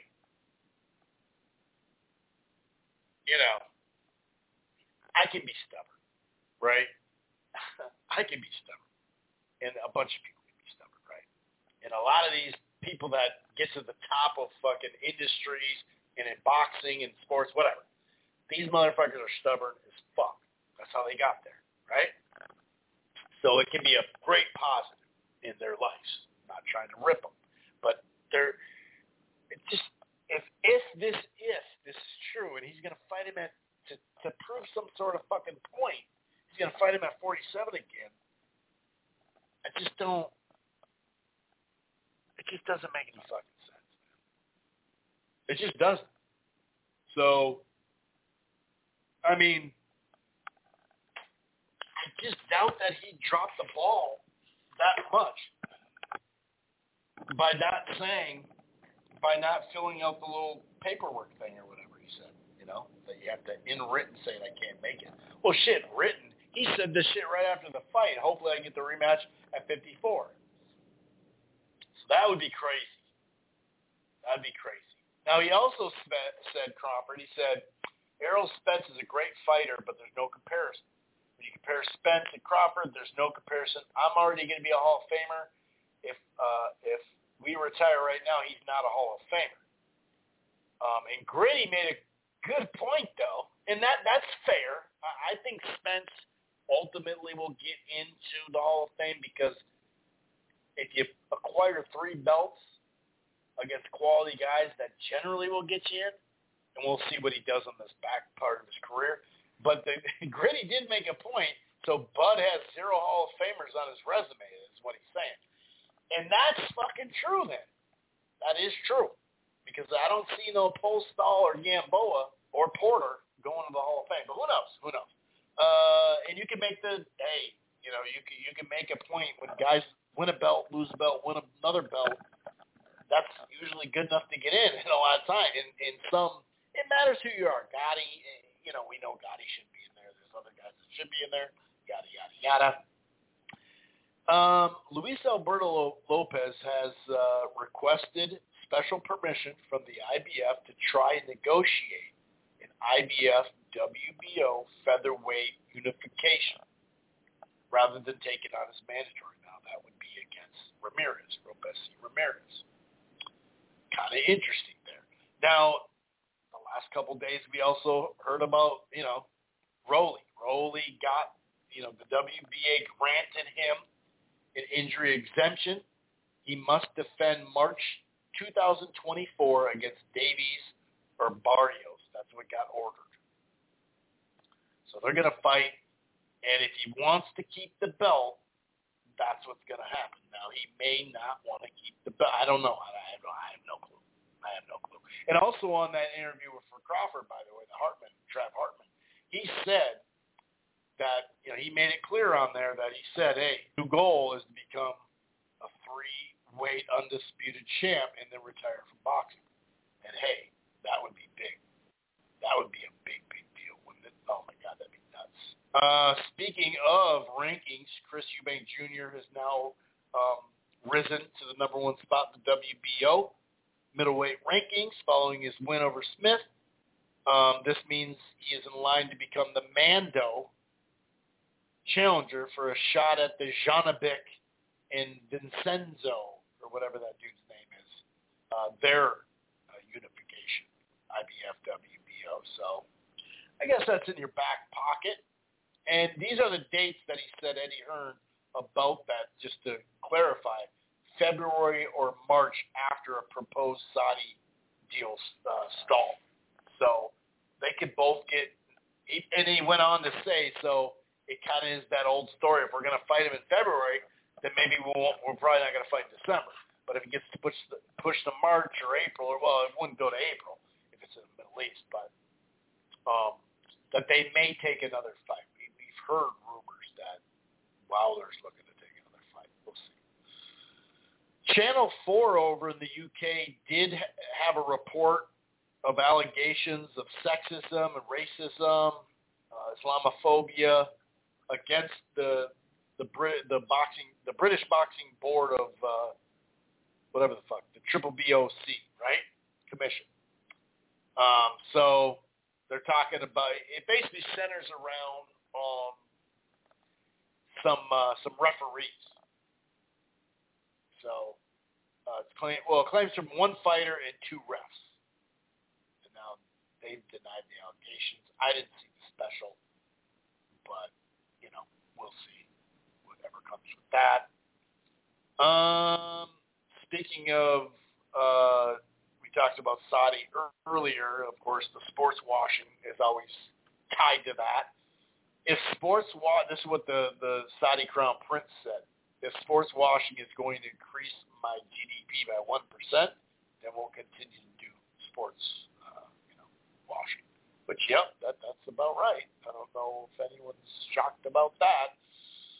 Dan Raphael said it's remarkable for many reasons, not the least of which is putrid news judgment. Is putrid news judgment? What? That there hasn't been a news judgment, weird. That there hasn't been a single word on ESPN's boxing page about Conor Benn being licensed in Florida in the midst of the PD case when it's the biggest story in the sport this week. That was last week. So had to get that out there. Oh yeah, and then Eddie Hearn, Matchroom announced they signed a deal. I think it's a three-year partnership that calls for three. They call them major world-class boxing events in Japan per year. So the broadcast will be in the UK and USA for the zone, but not Japan, which that kind of surprised me. But we'll see. Now, Canelo, speaking of excuses, Canelo said, and that was on that long run of fights he had or whatever, about Dimitri Bivol. He said, I wasn't 100% physically speaking. My hand wasn't 100%. I couldn't train 100%. A week before the fight, I suffered a rib injury during training. I shouldn't have fought. That defeat's still a pain in my heart. I still haven't gotten over that moment. It affected me deeply because I shouldn't have lost. I am simply better than him. I don't agree with that. Clarissa Shields is still on this, dude. She's still, I saw this thing about TMZ. She could beat Keith Thurman, Porter, and Triple G. Like, phew, that's ridiculous. That is ridiculous. Anything else before we get to the last couple things here?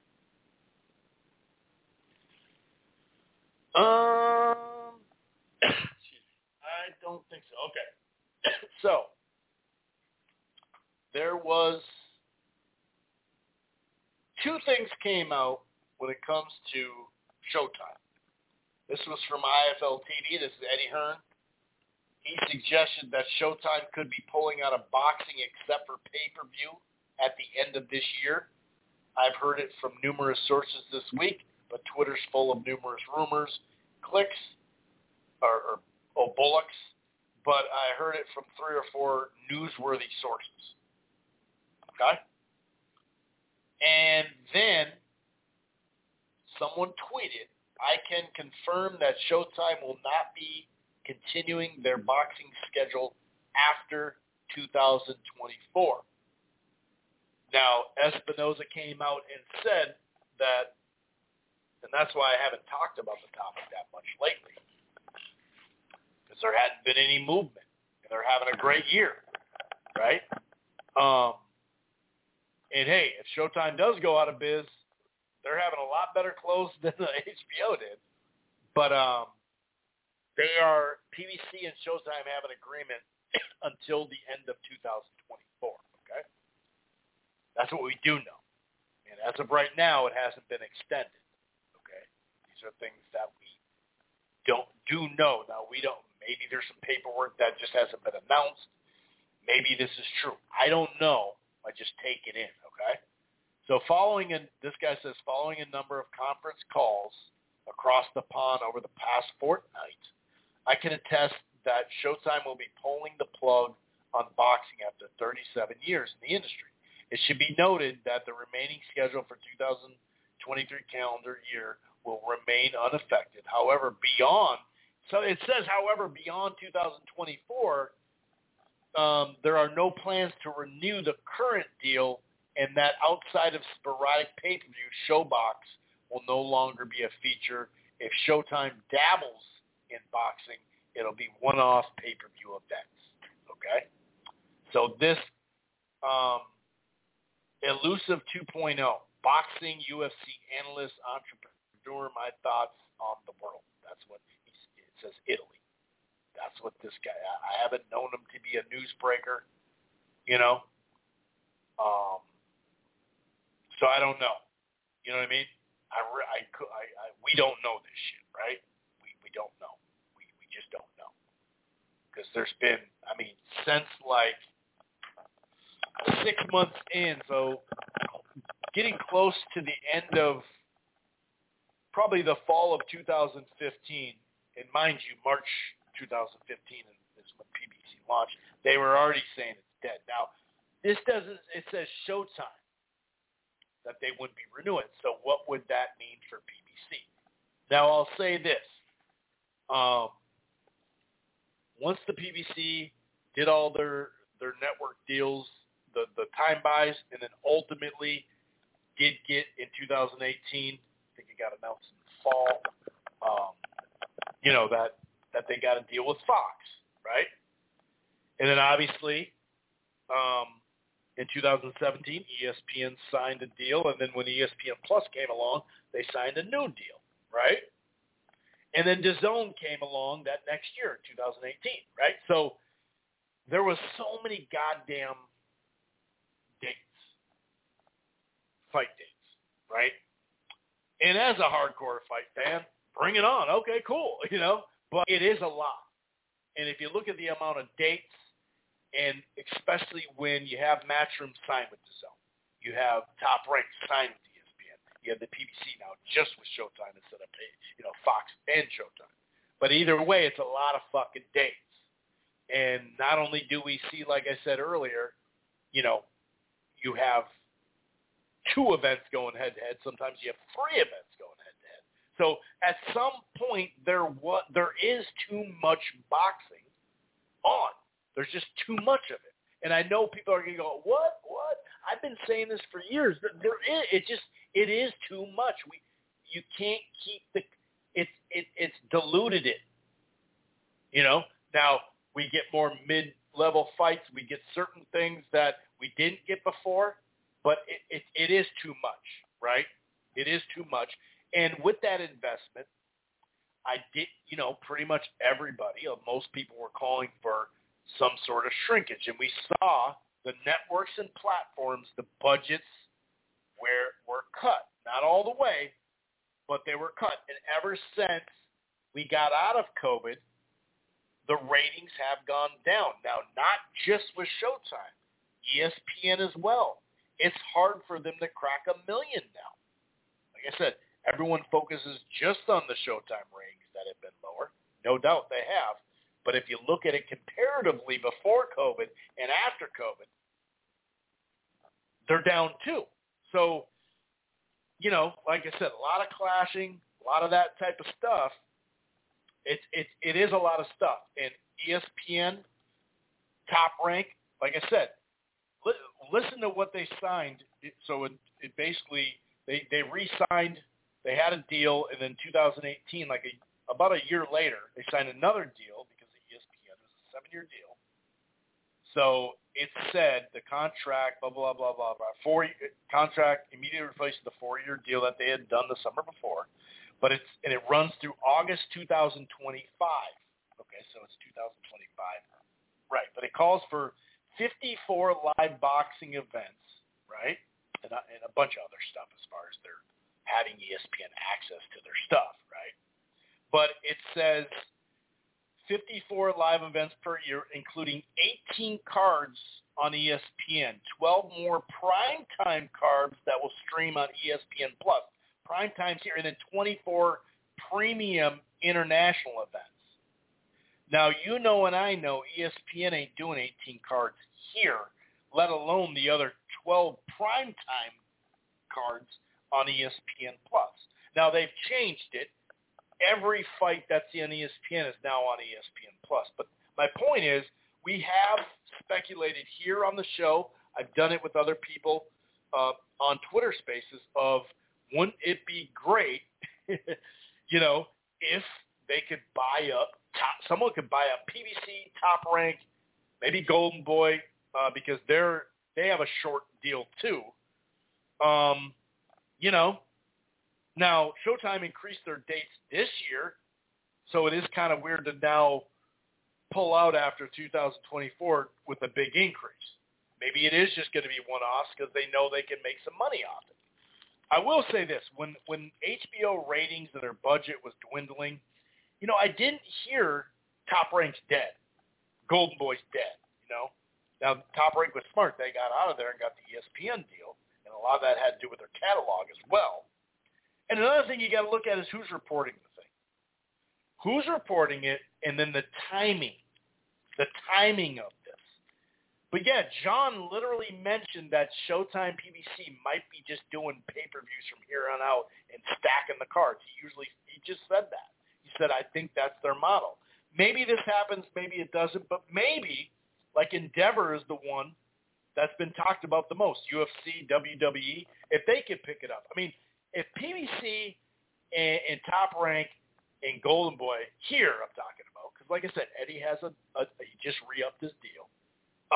If they could buy that up and put it on one thing, whether that's ESPN or some app, that'd be great. That'd be phenomenal. In 2025, that's possible.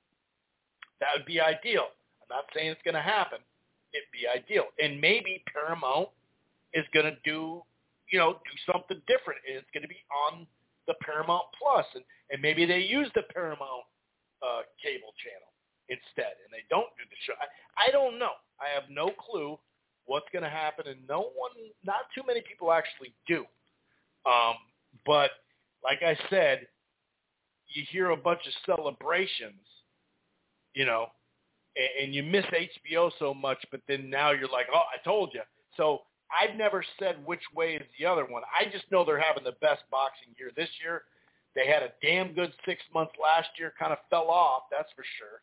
And then in 2021, they had the best year too. Anyway, I'm going to get out of here. Time is running low. Enjoy the fights. We'll be back next week. Peace.